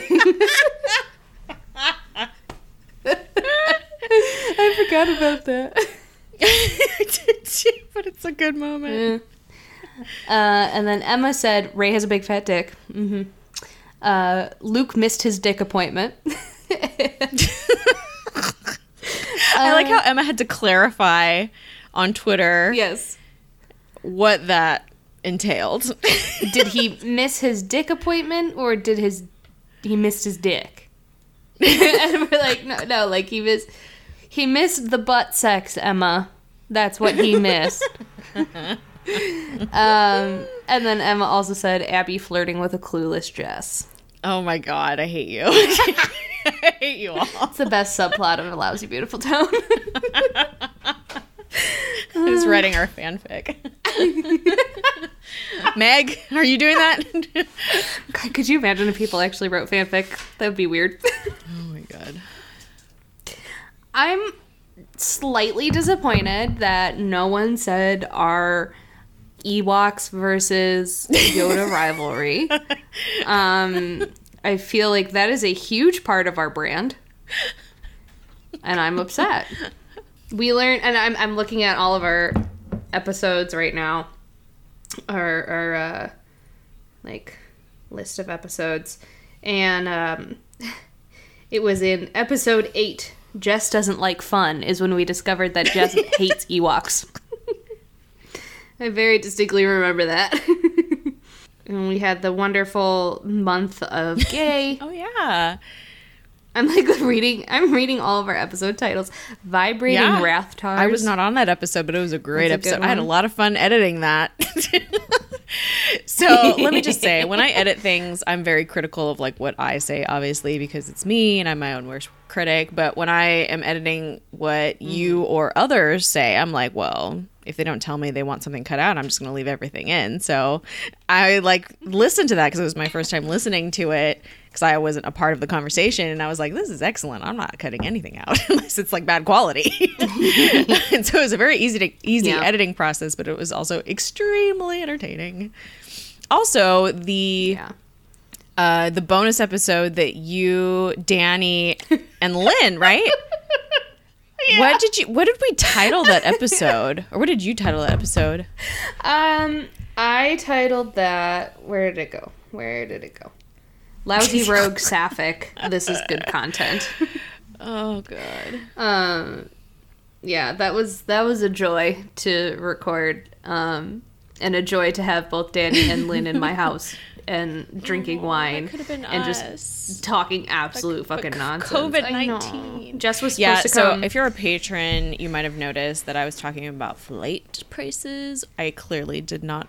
Well, I would have flown there this weekend, but clearly I am trying to be responsible and not trying to leave the house. Also, I am under Stay in place. shelter in place, so I can't go anywhere anyway. I was supposed to visit Abby this weekend for a cheap flight. We decided it was not a good idea.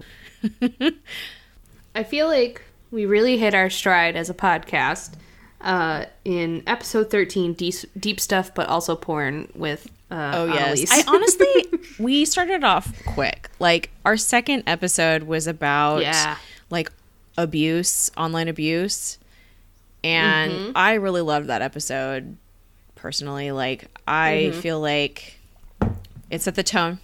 It's our third most I feel like it downloaded really set the episode. tone for what we wanted this to be, and I feel like it was really important. And I feel like we do that a lot. We try to talk about stuff that's important, and we try to give resources, and we try to, I don't know, talk about how things are not sometimes solvable. Like, sometimes it's just good enough to reflect on them and why they're important and why we should think about them, but not necessarily that we have the answers, because we don't. I agree that deep stuff, but also porn started our extremely inappropriate. I mean, we were already inappropriate, but this just gave us freedom to be like inappropriate. Also, you and Annalise made me question my sexuality, which I was like, what the fuck is happening right now? I'm being ganged up on by the A-team, literally. Yeah, it was great. Yeah. Also, Annalise is always a fantastic. joy to podcast with. I'm gonna have her on she again. is. She's so knowledgeable and hilarious, and we don't deserve her, and yet Yeah, we have her. we'll get her on soon. We'll figure out a way. I'm just like scrolling through all of our I episodes. know that not a lot of like crazy, like funny shit came out of our episode with Ash about the Mandalorian, but I that was probably the most fun I have ever had recording a podcast episode. We were just like out of control, like. It was fucking chaos, and I was in tears, Literal tears, like the whole fucking episode. That and fucking pickled Snoke with Jacqueline. all of our episodes with Jacqueline too have been like a delight. Just like she is just. We have some really fucking funny really friends. do. Like this is what we're learning about our podcast is y'all like our friends more than you like Jacqueline, Annalise, Ash. It has been a wonderful ride that I'm very happy to continue going on. Because I mean, not only has it been fun to podcast with each other, which it absolutely has, I feel like we have grown much closer as friends as well. Like Jess and I text almost every day about stupid shit or serious shit. And then we make haikus about how my workplace was not allowing me to stay home. That was a great. Oh no, one is dead. Literal belly laughing, tears running down my face when we were doing that. Yeah. Most excellent. But thank you to all of y'all, because I mean, y'all are, I mean, like, not necessarily giving us a platform, because we were just basically like, here's a platform, it's ours now, but you're listening and you boost our episodes and you interact with us, and some of you support us financially, and it's wonderful. And without all y'all, this wouldn't, I mean, it probably would be possible, but it wouldn't be as fun. It's true. It's fun. I mean, we can sit here and record a conversation and that's fine, but it is really fun to have the interaction and to have the feedback and to know that like people think we're funny and that we have guests on that are like so knowledgeable and so smart and so deep and funny as well, that you guys also love. Like, that warms our hearts as well. Our second most downloaded episode is the rise of Ray's big fat dick, which is a whole message in its own. That is when we talked about Rise of Skywalker, correct? with Jacqueline. Yes, with Jacqueline. Yeah. I'm like, now I'm reading our episode titles because they're fucking hilarious. So I became his daddy. Some of these I'm like, this has nothing to goose do feminism. with anything that we talked about. I don't know what this is about. I remember White Goose feminism was because of the Goose Game, because I was like, I don't know what the fuck this is. Please explain. That was with that was also with Padre Lex Sap. When we were guessing what the Mando's name was. Not close at all. Not even remotely darn. close. Thanks, Ash.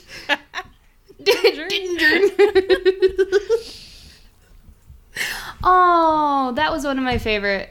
Okay, I'm still looking at our episodes. One of my favorite episodes was when I made Jess watch the new Yoda Chronicles.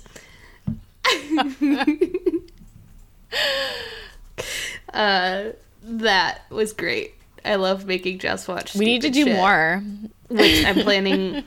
Yeah, I'm planning on having us watch more of the new Yoda Chronicles, and then possibly maybe even like Droid Tales, because they're also very fucking charming and hilarious.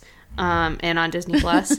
And then I was texting Jess the other night, and I was like, "Oh yeah, I need to make you watch this play called Annie, a parody." God.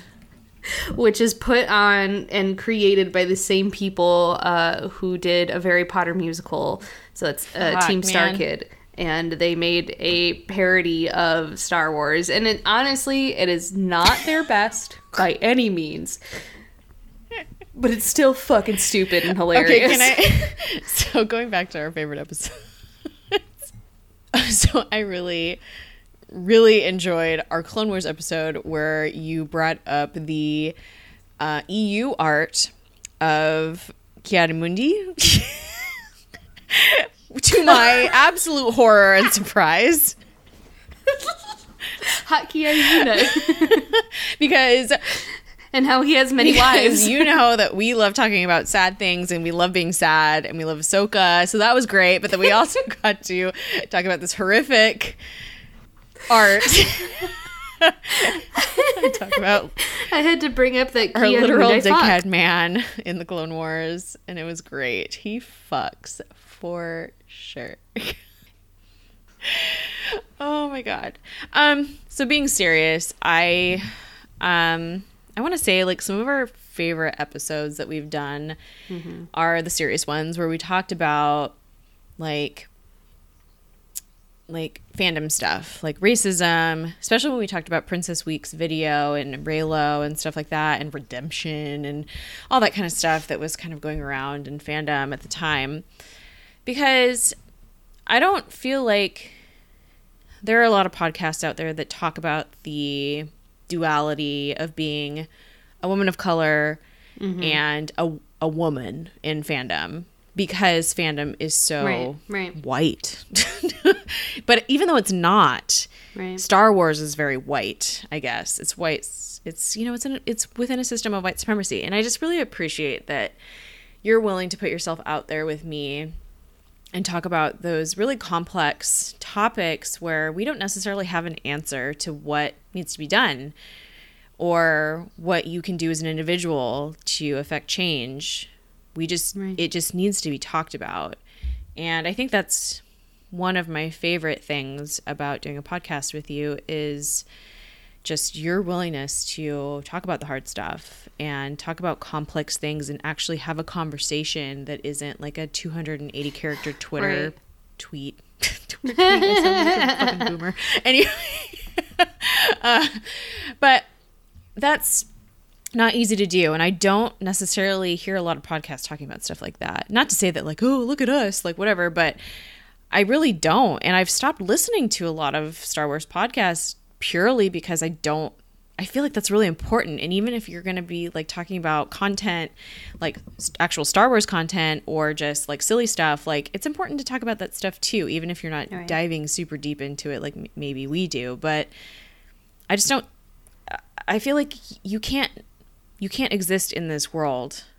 Well, apparently you can, but I don't feel comfortable existing in a world where you can just ignore things like how women of color are treated in the Star Wars narratives, or how queer people are treated in Star Wars narratives, essentially ignored or just like edited in or out based on what audience they're in front of. I don't want to be a part of that. And I feel like we're trying to create something that can love what we love, but also critique it. And I feel like that's really important. And I'm proud to be a part of something with you that does that. Ouch! So thank you for doing this podcast with me. My heart. No, I mean, when we set out to do this pod, like, we knew we wanted. I mean, like, we came up with the tagline. We wanted to scream about Star Wars and put our fists through things. That was a thing that we basically started from the beginning, where it wasn't. We're just gonna talk about the news and Star Wars and stuff like that. Like, we were going to talk about real world issues and real fandom issues and issues of representation and all of that jazz. But I guess never, you know, when we first started it, I don't think I'd ever imagined we'd end up where we are now, which is like, fucking, like, we don't give a shit. We're just kind of doing our own thing and, like, burning a lot of bridges and calling people out, which is, I feel, rare for podcasters in general. And yeah, it is. Right. And it's sometimes I get really anxious doing it, but it needs to be done. Yeah. Like, I need to make fun of Dave Filoni. Yeah. And the thing is, like, I really had to, like, when we started doing that, I was like, oh my God, because that's something that I didn't do with Rebel Girl because of, like, associations that they had with Lucasfilm. Right. And it's really freeing to be able to do that. And it's freeing because I realized that I don't care about getting invited to red carpets or being on panels. Like, I want to be on the panels that matter to me. Yep. SW Rep matters. I want to talk about inclusion and representation and marginalized people and why our stories matter. Yeah. I don't care. I like talking about content. I like talking about the deep stuff. I like analyzing Star Wars on a narrative level. I think that's really fun and important, but that's a part of escapism that I think a lot of you can get from a lot of other podcasts. Right. I think that our combination of being able to talk about that kind of stuff, deep stuff, but also porn, and also the real world issues that go along with writing fiction in a white supremacist society is what I really appreciate that we can do. I don't know. I'm not trying to be like, look at us, but I mean, and I have also stopped listening to a lot of Star Wars podcasts. Like, I really only consistently listen to a few of them because I just get so fucking exhausted with people not calling shit out the way it needs to be called out. And the pods that I listen to do that still. Yeah. I think, too, I get frustrated with the ability to just look at narrative and analyze stuff based off of, like, either film or, you know, like, historical, like, what am I trying to say? Like, film homage. Star Wars does a lot of that with, like, samurai films, westerns, things like that. And also just narrative, like, hero's journey storytelling type of thing. Right. That's all fair, but you have to look at the context of those things. And I think I just get really tired of people talking about that stuff without looking at the context. Who is the hero? Who is always the hero in our Western narratives?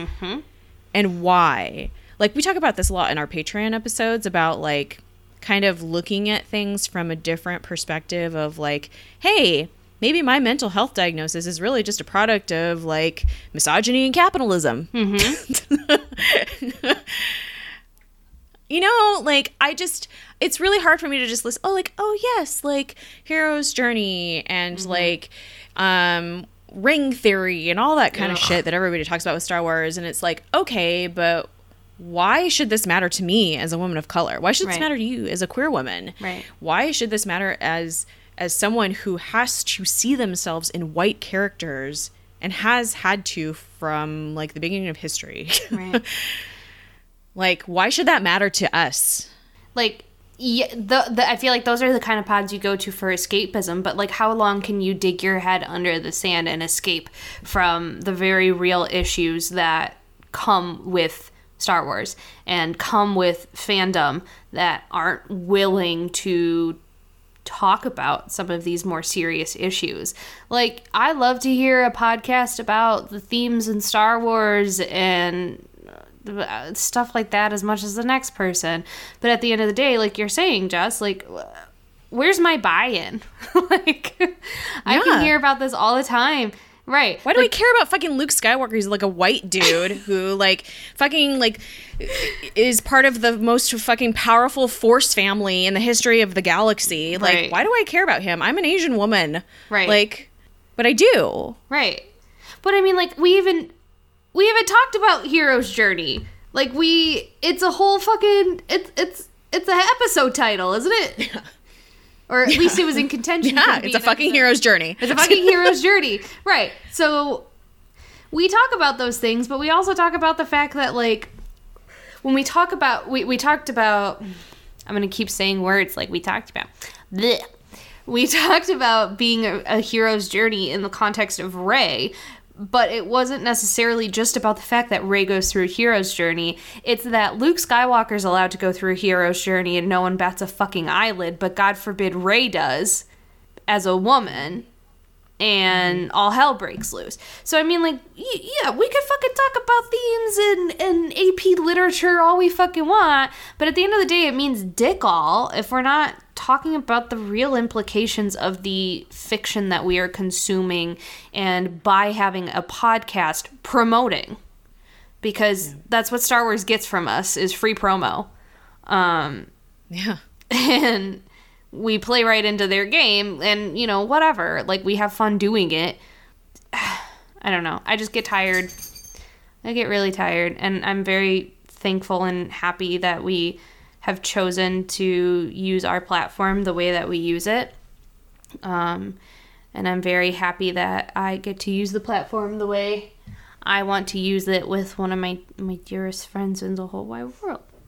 So, but like going back to what you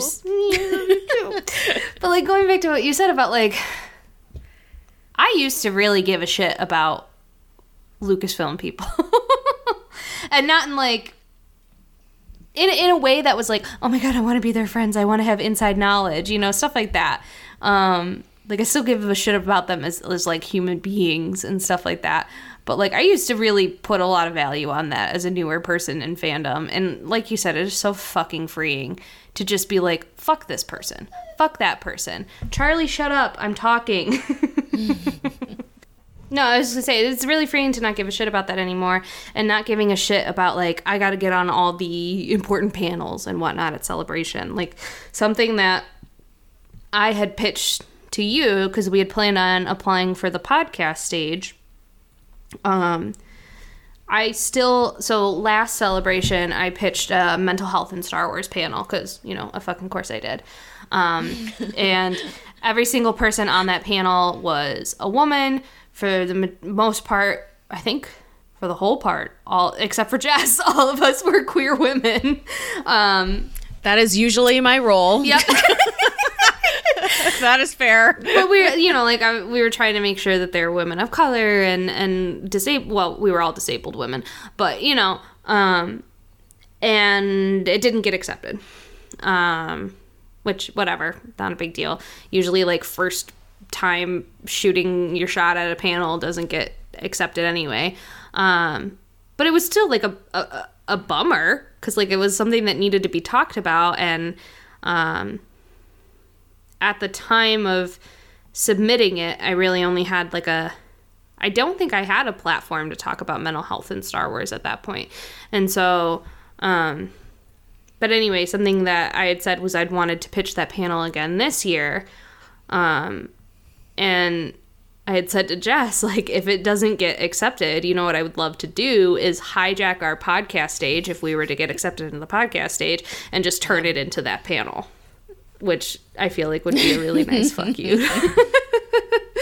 But, like, that's what we mean by, like, this stuff is more important than, I don't know, just dicking around about Star Wars. Like, which is also important. Like, that escapism is It is, important, but- and we have lots of laughs in our I know, episodes, but the people that are escaping still live in this reality of right. marginalization. I don't want to live in an escapism that's ignorant. Yes, absolutely. I want my escapism to take me out of it for a little bit, but not act like everything is sunshines and rainbows and people are a monolith. Or you can have and escapism where there is exceptionalism from marginalized people. You can have escapism Yeah. where the main character is a black man who is force sensitive and will be a Jedi someday. You can have that where it shows black Right. exceptionalism. You can have escapism where a black female character be happy and having a great life and being good at what she does and still being able to live. Like, you can have those things with still acknowledging, like, this is, you know, a thing in our real lives. Because as writers, as producers, as directors, as consumers, we cannot escape our biases. We cannot escape our blind spots. We can improve upon them. We can be more informed. We can learn. But what we write and what we consume in media cannot escape the real world. It's always going to have implications on our fiction, on our media. And I think it's really important. I would love for Star Wars to be a part of that. I feel like there's a lot of science fiction and fantasy that does a good job with that. I think we've talked about that on previous episodes, previous Patreons. And I would love for Star Wars to be a part of that. Otherwise, I feel like it's just going to become irrelevant to me. It's just going to be the same fucking white protagonist or the masked man of color that never gets to show his face. That's boring. It's boring because it doesn't reflect real life. It reflects one perspective. And if we don't demand more, if we don't like critique what we love, nothing's going to happen. Like, white supremacy is not going to just disappear because we ignore it. I don't know. I have decided in my middle age that I do not give a fuck about being in cahoots with any type of corporate entity, even if that gets me any kind of promotional benefit. I would rather speak my truth and speak my criticisms with love and with clarity than kiss up to a corporation that routinely silences journalists over various other circumstances, which we could talk about in a future episode. But but I will call all of those people who care more about what Lucasfilm thinks of them than actually talking about real world issues. What my 13-year-old sassy ass client called me on Friday, which made me very upset. Capitalists. She called me a fucking capitalist because I didn't pirate The Sims 4 like she did. I mean, she's not wrong. No, she's not. Support your I was like, how are you doing? Support How are you- your local pirates. Right. I was like, so how are you doing? How are you handling the quarantine? Because, you know, she's one of my high anxiety kids. And she's like, oh, I'm great. I just pirated the entirety of The Sims 4. I'm like, you know what? Good for you. I'm proud of you. Oh my god. So, we've been going on for a little while. But as I always like to end my sessions with my kids, let's talk about self-care. Struggling. Yeah. I'll be honest. I was supposed to record an episode of Project Tahiti yesterday with Jared. Completely forgot to prepare or even that it was something that we were going to do yesterday because I completely lost track of the days and was so depressed that I just played Sims for like 13 hours. But did you pirate it, though? I'm a capitalist. Capitalist. Well, I haven't been sleeping for a number of reasons, but this has increased it tenfold of having a really hard time sleeping. I'm not used to working from home. Being stuck at home all the time is, as much as I keep joking, like, I've trained for this my entire life, which I have. I am an introverted person, But you are and very an much so introvert. value my alone time, and very much Like, you stay home by Yes. choice. This is not by choice. This is different. right. And I am, one of my big triggers is having to stay home all the time. no. So I am concerned about triggering a depressive episode. My last big one was my senior year of college, in my undergrad program, it was right after the election. So it was about 4 years ago, which is good. That's a mood. Right? Like, right? Like, I've had a lot of, like, minor episodes since. But, like, my last big one was about 4 years ago. But, like, I feel very similarly like I did then, in that I'm either not sleeping at all or getting so much sleep, but I'm so tired. And so self-care has been really hard for me the past couple of days. But I'm trying. I got Animal Crossing. Oh. And so Chris and I have been playing Animal Crossing. I just bought a Switch. You did that in the course of us being on the podcast. Yes, I did. I did it at the very beginning, You're but I didn't shitting want me. to, sidetrack us. But I did it earlier, like about an hour ago. You're shitting every single one of my nuts right now. I bought one. Yeah, I bought a yellow You one. bought one. It's very cute. You bought one while we were Yep. podcasting. It's going to be here on Tuesday. I love you so much. So I won't be here for a week, but I still am going to have it. Yeah. I bought a yellow one because Oh, I'm fucking so Asian, okay? excited. Yellow peril, fuck you guys. I'm so excited. You need to get Animal Crossing. You need to get Mario Kart so you can play Mario Kart with me, Danny, Ash, and Emma.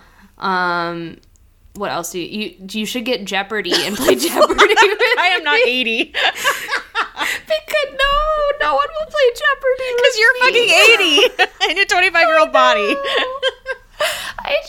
I tried to play online mode in Jeopardy, but nobody was on. Yeah, so I bought a Switch.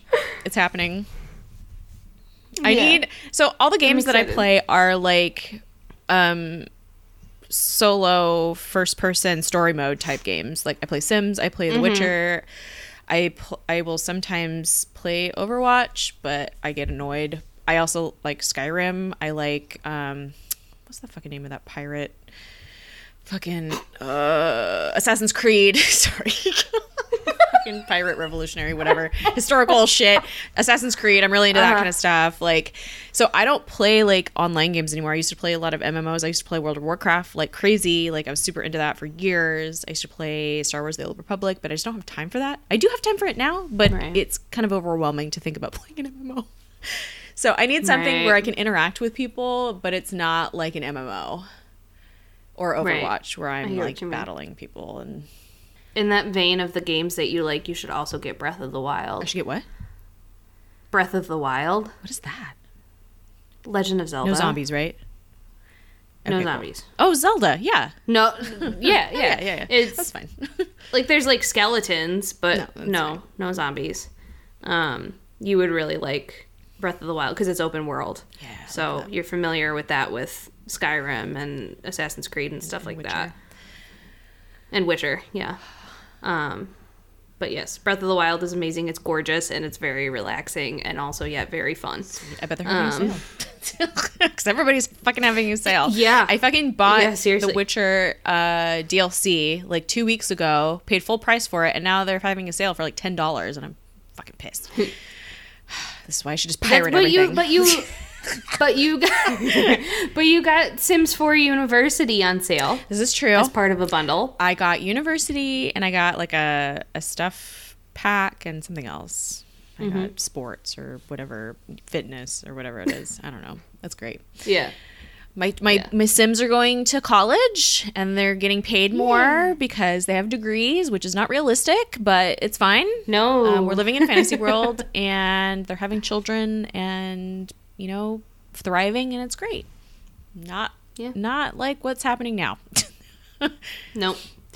So that's kind of like our fun self-care that we've been doing is like video games. One of the not fun self-care things that I did that was on Saturday, is I washed our sheets. So I was very proud of myself for that. Good job. Laundry is my... Nemesis? Aside from cooking, laundry is my number one depression task. So doing my laundry is absolute hell. And then doing laundry that I'm like, I should do this, but I don't necessarily need to do this, but like I should do it, is like the sheets won't get washed for forever. And so I wash the sheets and it feels wonderful going to bed. Mm-hmm. But I have a boyfriend that moves a lot in his sleep, and so he pulls the sheets off the bed, and that's how I know when it's time to wash the sheets. So I get an indicator because the sheets are half off the bed. When it's like, okay, I should just wash these, I will just not make the bed and pull them the other halfway off. Because I would rather do that than put the sheets back on the bed. So that's my motivation. That's fair. That's fair. I didn't do any self-care last week. I was a fucking mess. I was anxious out of my mind because I was worried about, my dad and my stepmom, and we got the news that her cancer had returned like on fucking Monday, whenever it was the first day that I worked from home. And it was not great. Didn't have therapy last week. I had it the week before. It was my first session back. I have it this week, thank God. But just like not used to working from home. I don't do well working from home. My job is very like not structured at all, but I have things to do that I can't do at home. And so I'm trying to learn ways to do those things virtually. And it's very hard because I'm fine adapting. The people that I need to be virtual with don't want to adapt. So I'm trying to convince them to adapt, which is very difficult, which I'm sure you understand. So me with a 7-year-old with ADHD. Yeah. So I have been making lists, physically writing down lists. I have a work to-do list that has little boxes that I need to check because that is very satisfying to me to have boxes to check physically. So I'm working on that. And then I have a personal to-do list of things just to do around the house, or just like in general, like organizational things, or like, hey, I need to put up the curtains because I've only put up one set of curtains since we've moved here in August and it's now March. And, things like that. And today I decided to help me work from home, which this might be helpful to you, actually, Abby, or maybe anyone else that's having a hard time adjusting. I got up, not as early as I would have gotten up if I had to go to work, but I got up at I set an alarm. I got up at I got up at 8, I think. I got up and physically got ready, brushed my teeth, washed my face, got dressed, not into a work outfit, but a different outfit, a different set of leggings and t-shirt. But I changed my clothes and did my whole, I got up, I made my coffee, I made my tea, I made a snack, I made my smoothie that I usually take with me in the car when I'm, commuting.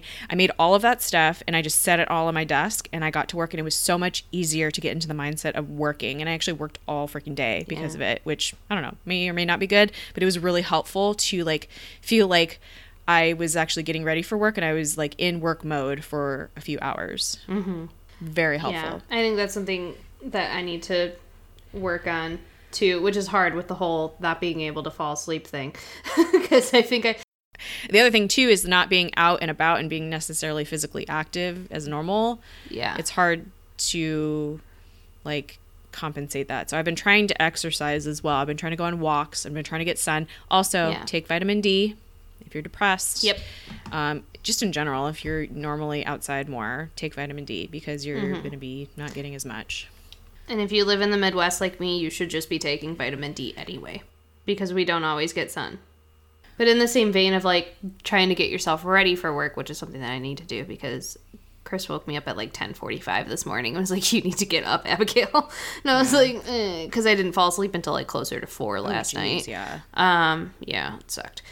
Being at a certain time being I'm done. Yeah, I am not working anymore, because I struggled with that on Friday, which was my first day fully working from home. I finished at 5, which is when I would usually finish on a Friday. But then I was sitting there like playing video games with our friends, and I'm like, oh, like I could be doing discharges or I could be doing notes or I could be doing this. And it's like, no, just because you are working from home doesn't mean that working from home needs to be in your entire life. And putting in breaks that you usually wouldn't at work is okay. Like I took a 30-minute break today to play Animal Crossing. I wouldn't do that at work. No, it wasn't just because it was available. It was also because, like, I don't know, working from home is putting me in a whole different space mentally in terms of my mental health, but then also doing therapy from home is fucking hard. Like we were talking about earlier, it's more, I feel like for me, more mentally taxing to do therapy over the phone than it is in person. I can imagine. And yeah, especially with younger kids, when I'm still trying to figure this out too. Like they don't teach us this in therapy school, how to do telehealth. They don't do it. You know what though? When this is over, this is a skill you will have. And this is something that you can use with patients maybe that can't come in, which is good. Yeah. Yeah. It's a silver lining. I will say one thing that I've done. So I have various times in my job where I have to do training, at-home training, to educate myself on scientific or medical things. And so I'll have to work from home for like 2 weeks or a week at a time. And so the other thing that I do is I only have one desk, and I don't have a kitchen table where I can like move, I can work at the kitchen table and then, game at my desk. So what I do is I put my stuff away. My work stuff goes on the floor next to my desk when I'm done working. I completely remove everything from my desk, and then I have like recreational time desk ready. That it is completely like I am done working. Like you said, setting a time to finish, and just, having that away, like physically away. The other thing I do as well is because in my normal work day, I don't have like a regular schedule. I don't necessarily eat on a normal schedule. I always make sure I try to eat something first thing in the morning and I try to make sure I eat something nutritious. So like something with protein, something with greens. I do a green smoothie usually because that's the easiest way for me to get vegetables because I forget quite a few times during the week to do that. So at least I know I have eaten something nutritious during the day if I end up skipping lunch, because that's what happens when you get in a flow and you don't want to stop.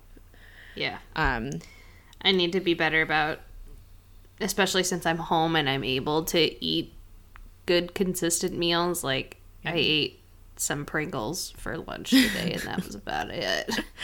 But they were very good Pringles. I had sour cream and cheddar chips for lunch. But I had a green smoothie for breakfast and peanut butter toast. So, balance. Yeah. But yeah, this is hard for everybody. And you know what? We're very lucky to have jobs where we are being paid to work from home. A lot of people don't have that right now. And my heart goes out to them, because what the fuck do you do? We just hope that the government does something. We hope. And we can call and bug them. I've been doing that. Hopefully, you can use, ResistBot to write them letters. Yeah. You can use, what is the other one? 5 calls, yeah. Where you can look at things that it gives you like an outline of things you can say and the numbers to call for your representatives and senators. Yeah. It gives you a script if you're nervous about that. So you can just call and say what's written, and it's very helpful. But something that I've run into with a lot of my kiddos with lots of anxiety is a lot of them thinking that their anxiety revolving coronavirus is irrational. No. And that's, partly a therapy fault of not enough people explaining to other people that anxiety is a normal emotion. Same thing with like anger and sadness. So that's like why, when I talk to people about these emotions, it's talking about experiencing them in a healthier way. It's okay to be anxious about this. In fact, it's good to be anxious about this. Things are working, right? Yeah, right. Like, this is a global pandemic. And so, a lot of the work that we've been doing then is figuring out, okay, when does it become irrational? Which is could be a whole other fucking podcast if we wanted it to be. But I just feel like the need to tell everybody now, because I guess me in my adult brain and my therapist brain and my I've been going to therapy consistently for 2 years brain was like, yeah, it's really normal to be anxious about a lot of this, but a lot of my kids didn't. So if nobody's told you, it's okay to be anxious right now. Yeah. Things are changing literally every day. By the hour. By the Yeah. day. Yeah. And this is an unprecedented situation in our modern society. Yeah. We have not gone through this in the age of the internet or in the age of modern healthcare or Right. modern travel, globalization, all of that stuff, modern, global trade. Right. This is unprecedented. So it's okay to have that healthy level of anxiety. This is the time when your brain is working in your favor. This is a time when your fight or flight response is actually working the way it should be. So it is okay to be anxious. Acknowledge those feelings. Allow yourself to sit in them. And make sure you're taking care of yourself. Yeah. And if you're like me and you have passive suicidality, If you're like both of us and have passive suicidality. if you're like, well, if I get it, I get it. And if I die, I die. That's kind of a normal response too, because it's a coping mechanism. Yep. And that's Yep. something if you have a therapist, you should probably talk to them about. But also know that the two of us, as people that go through this, are feeling that as well. So, Yep. You're not alone in this. yeah. Reach out to people you love. Yeah. Tweet, watch things you love, watch stupid shit, Yes. watch TikTok. You know, Yes, it makes watch TikTok. me individually makes me feel better to be informed. So I constantly Yeah. consume content, but also it makes me very anxious, but also it makes me more anxious not to know what's going on. So Yeah. do what you need to do. If you need that, do that to a point. But if you don't want that and don't need that, don't do that. Like, it's not going to, knowing is not going to make that big of a difference, because ultimately our government is what needs to put things into place to protect us. And they are kind of doing that in some places. Sort of. I will say Pritzker's done a pretty good job. I will commend him for that. Yeah. Especially after the whole O'Hare fiasco. God. Yeah, I feel That was a like fucking I nightmare. feel like Gavin Newsom is doing an okay job. I wish he would kind of come down on us a little bit harder, because Yeah. people don't take it seriously. But that's coming, I'm sure. This week, I'm sure we will all be on complete lockdown because people don't know how to not Yeah. be assholes. But yeah, so take care of yourselves. If you need anything, you're more than welcome to reach out to people. You're welcome to reach out to us via the podcast. I will take this time, though, to say if you are looking for clinical therapeutic insight and suggestions or advice, I will not give it to you. That's not my job. You are not paying me. Even though I'm very much so a person that's like therapy should be free, I'm also not willing to sacrifice my emotional labor at this time. So we are there for you as friends and as people who are like, you got this, we're in the same boat. So The other thing I will say is I tweeted out on the pod account to put your Cash Apps or your Venmos or your PayPal links in a thread. We are working on trying to figure out a way to donate our Patreon income for this month and the next month to some people that may need it. Also, we might set up some type of like Venmo Cash App situation where if you're not a patron and you want to donate and you have the means to, you will be able to without having to donate to us every month necessarily. But we paid our fees for the year, and that, we can hold off on like getting new equipment and, paying for us to go to Celebration and things like that. Like, those are things that we can think about later. Right now, people are in need, and I think we need to do what we can in our privileged positions. And I just want to say also, thank you so much if you are a patron and you're continuing to give. Like, I know this is a hard time. If you feel like you need to put a pause on that, that is absolutely okay. No pressure at all to continue giving. Just know that what you are donating this month and in the month of April, we are going to try and give it out to people that need it. So it's not going to just be going to us. And thank you to our right. And thank you to our patron, which we've discussed this with our patrons, and all of them were enthusiastically on board. So thank you to our patrons, our patons, for being so understanding and also being so fucking down with the mission that we have kind of put out there. Because like we were saying earlier, you know, not a lot of podcasts out there do, at Star Wars at least, do kind of talk about the stuff that we do and stuff like that. So it's really cool that we've built this little community where we can be like, okay, we paid our dues and now we are in a position to help other people. Is that okay? And every single person being like, yes, absolutely. And being like, how can I help more? Going beyond what we even planned. So bless all of you. Yeah, you're all wonderful human beings. Thank you for lighting up our day and posting pictures of your pups on our Pets of the Pod section of our Discord chat.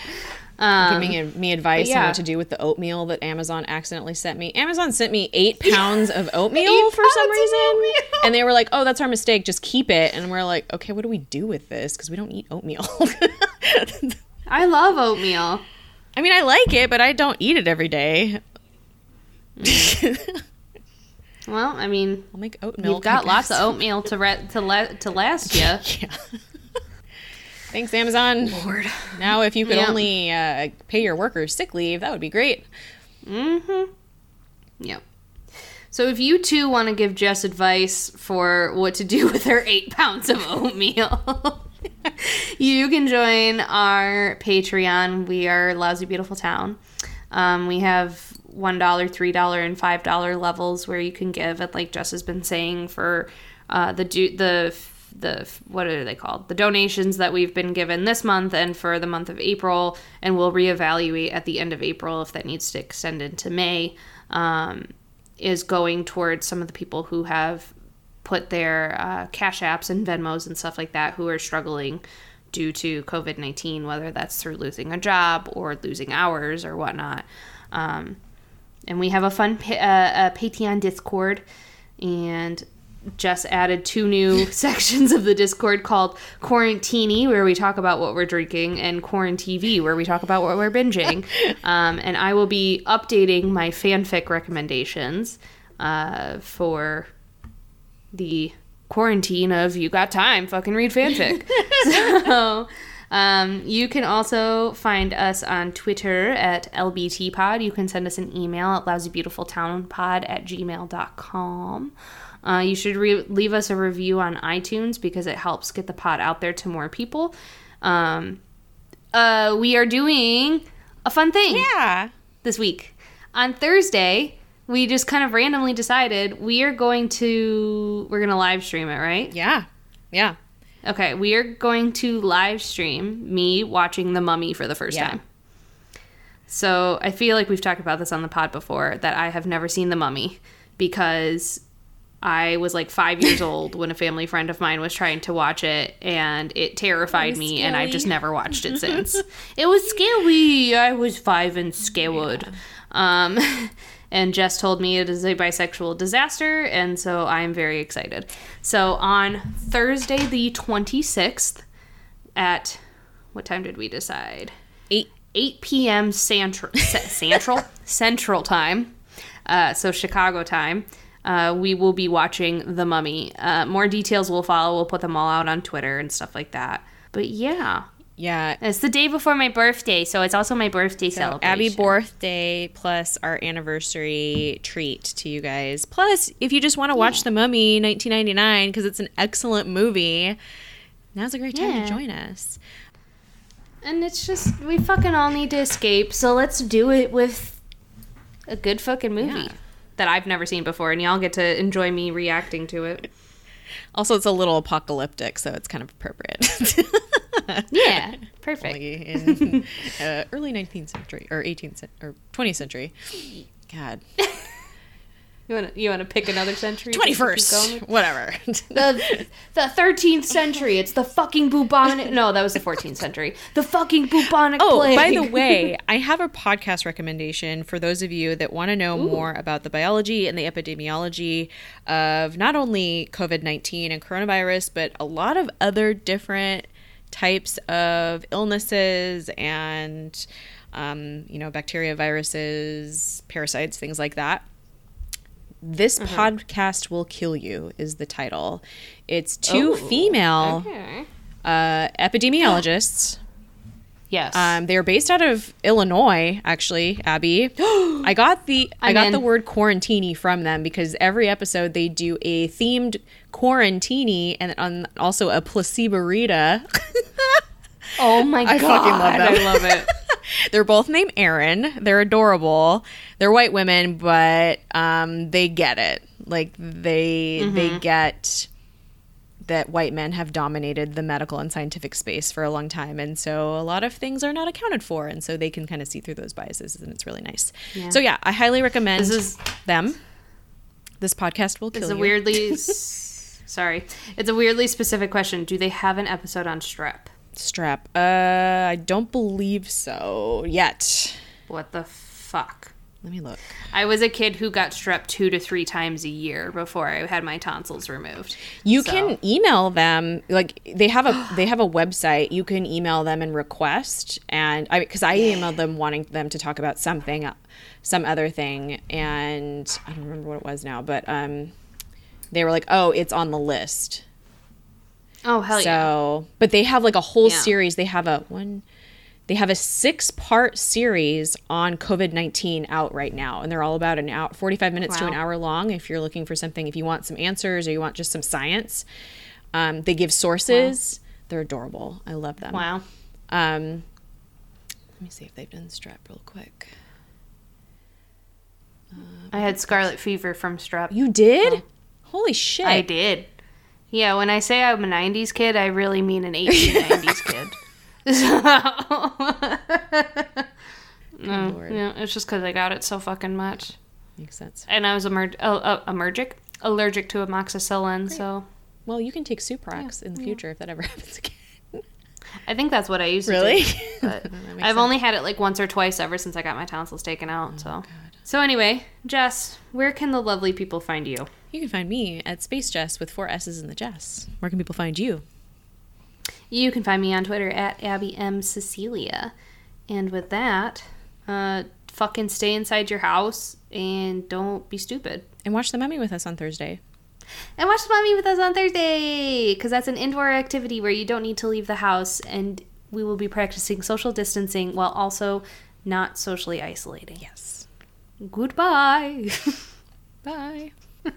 So long, farewell, auf Wiedersehen, adieu. Adieu. Adieu.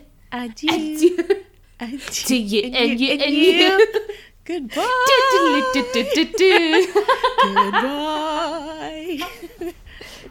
Goodbye. Goodbye.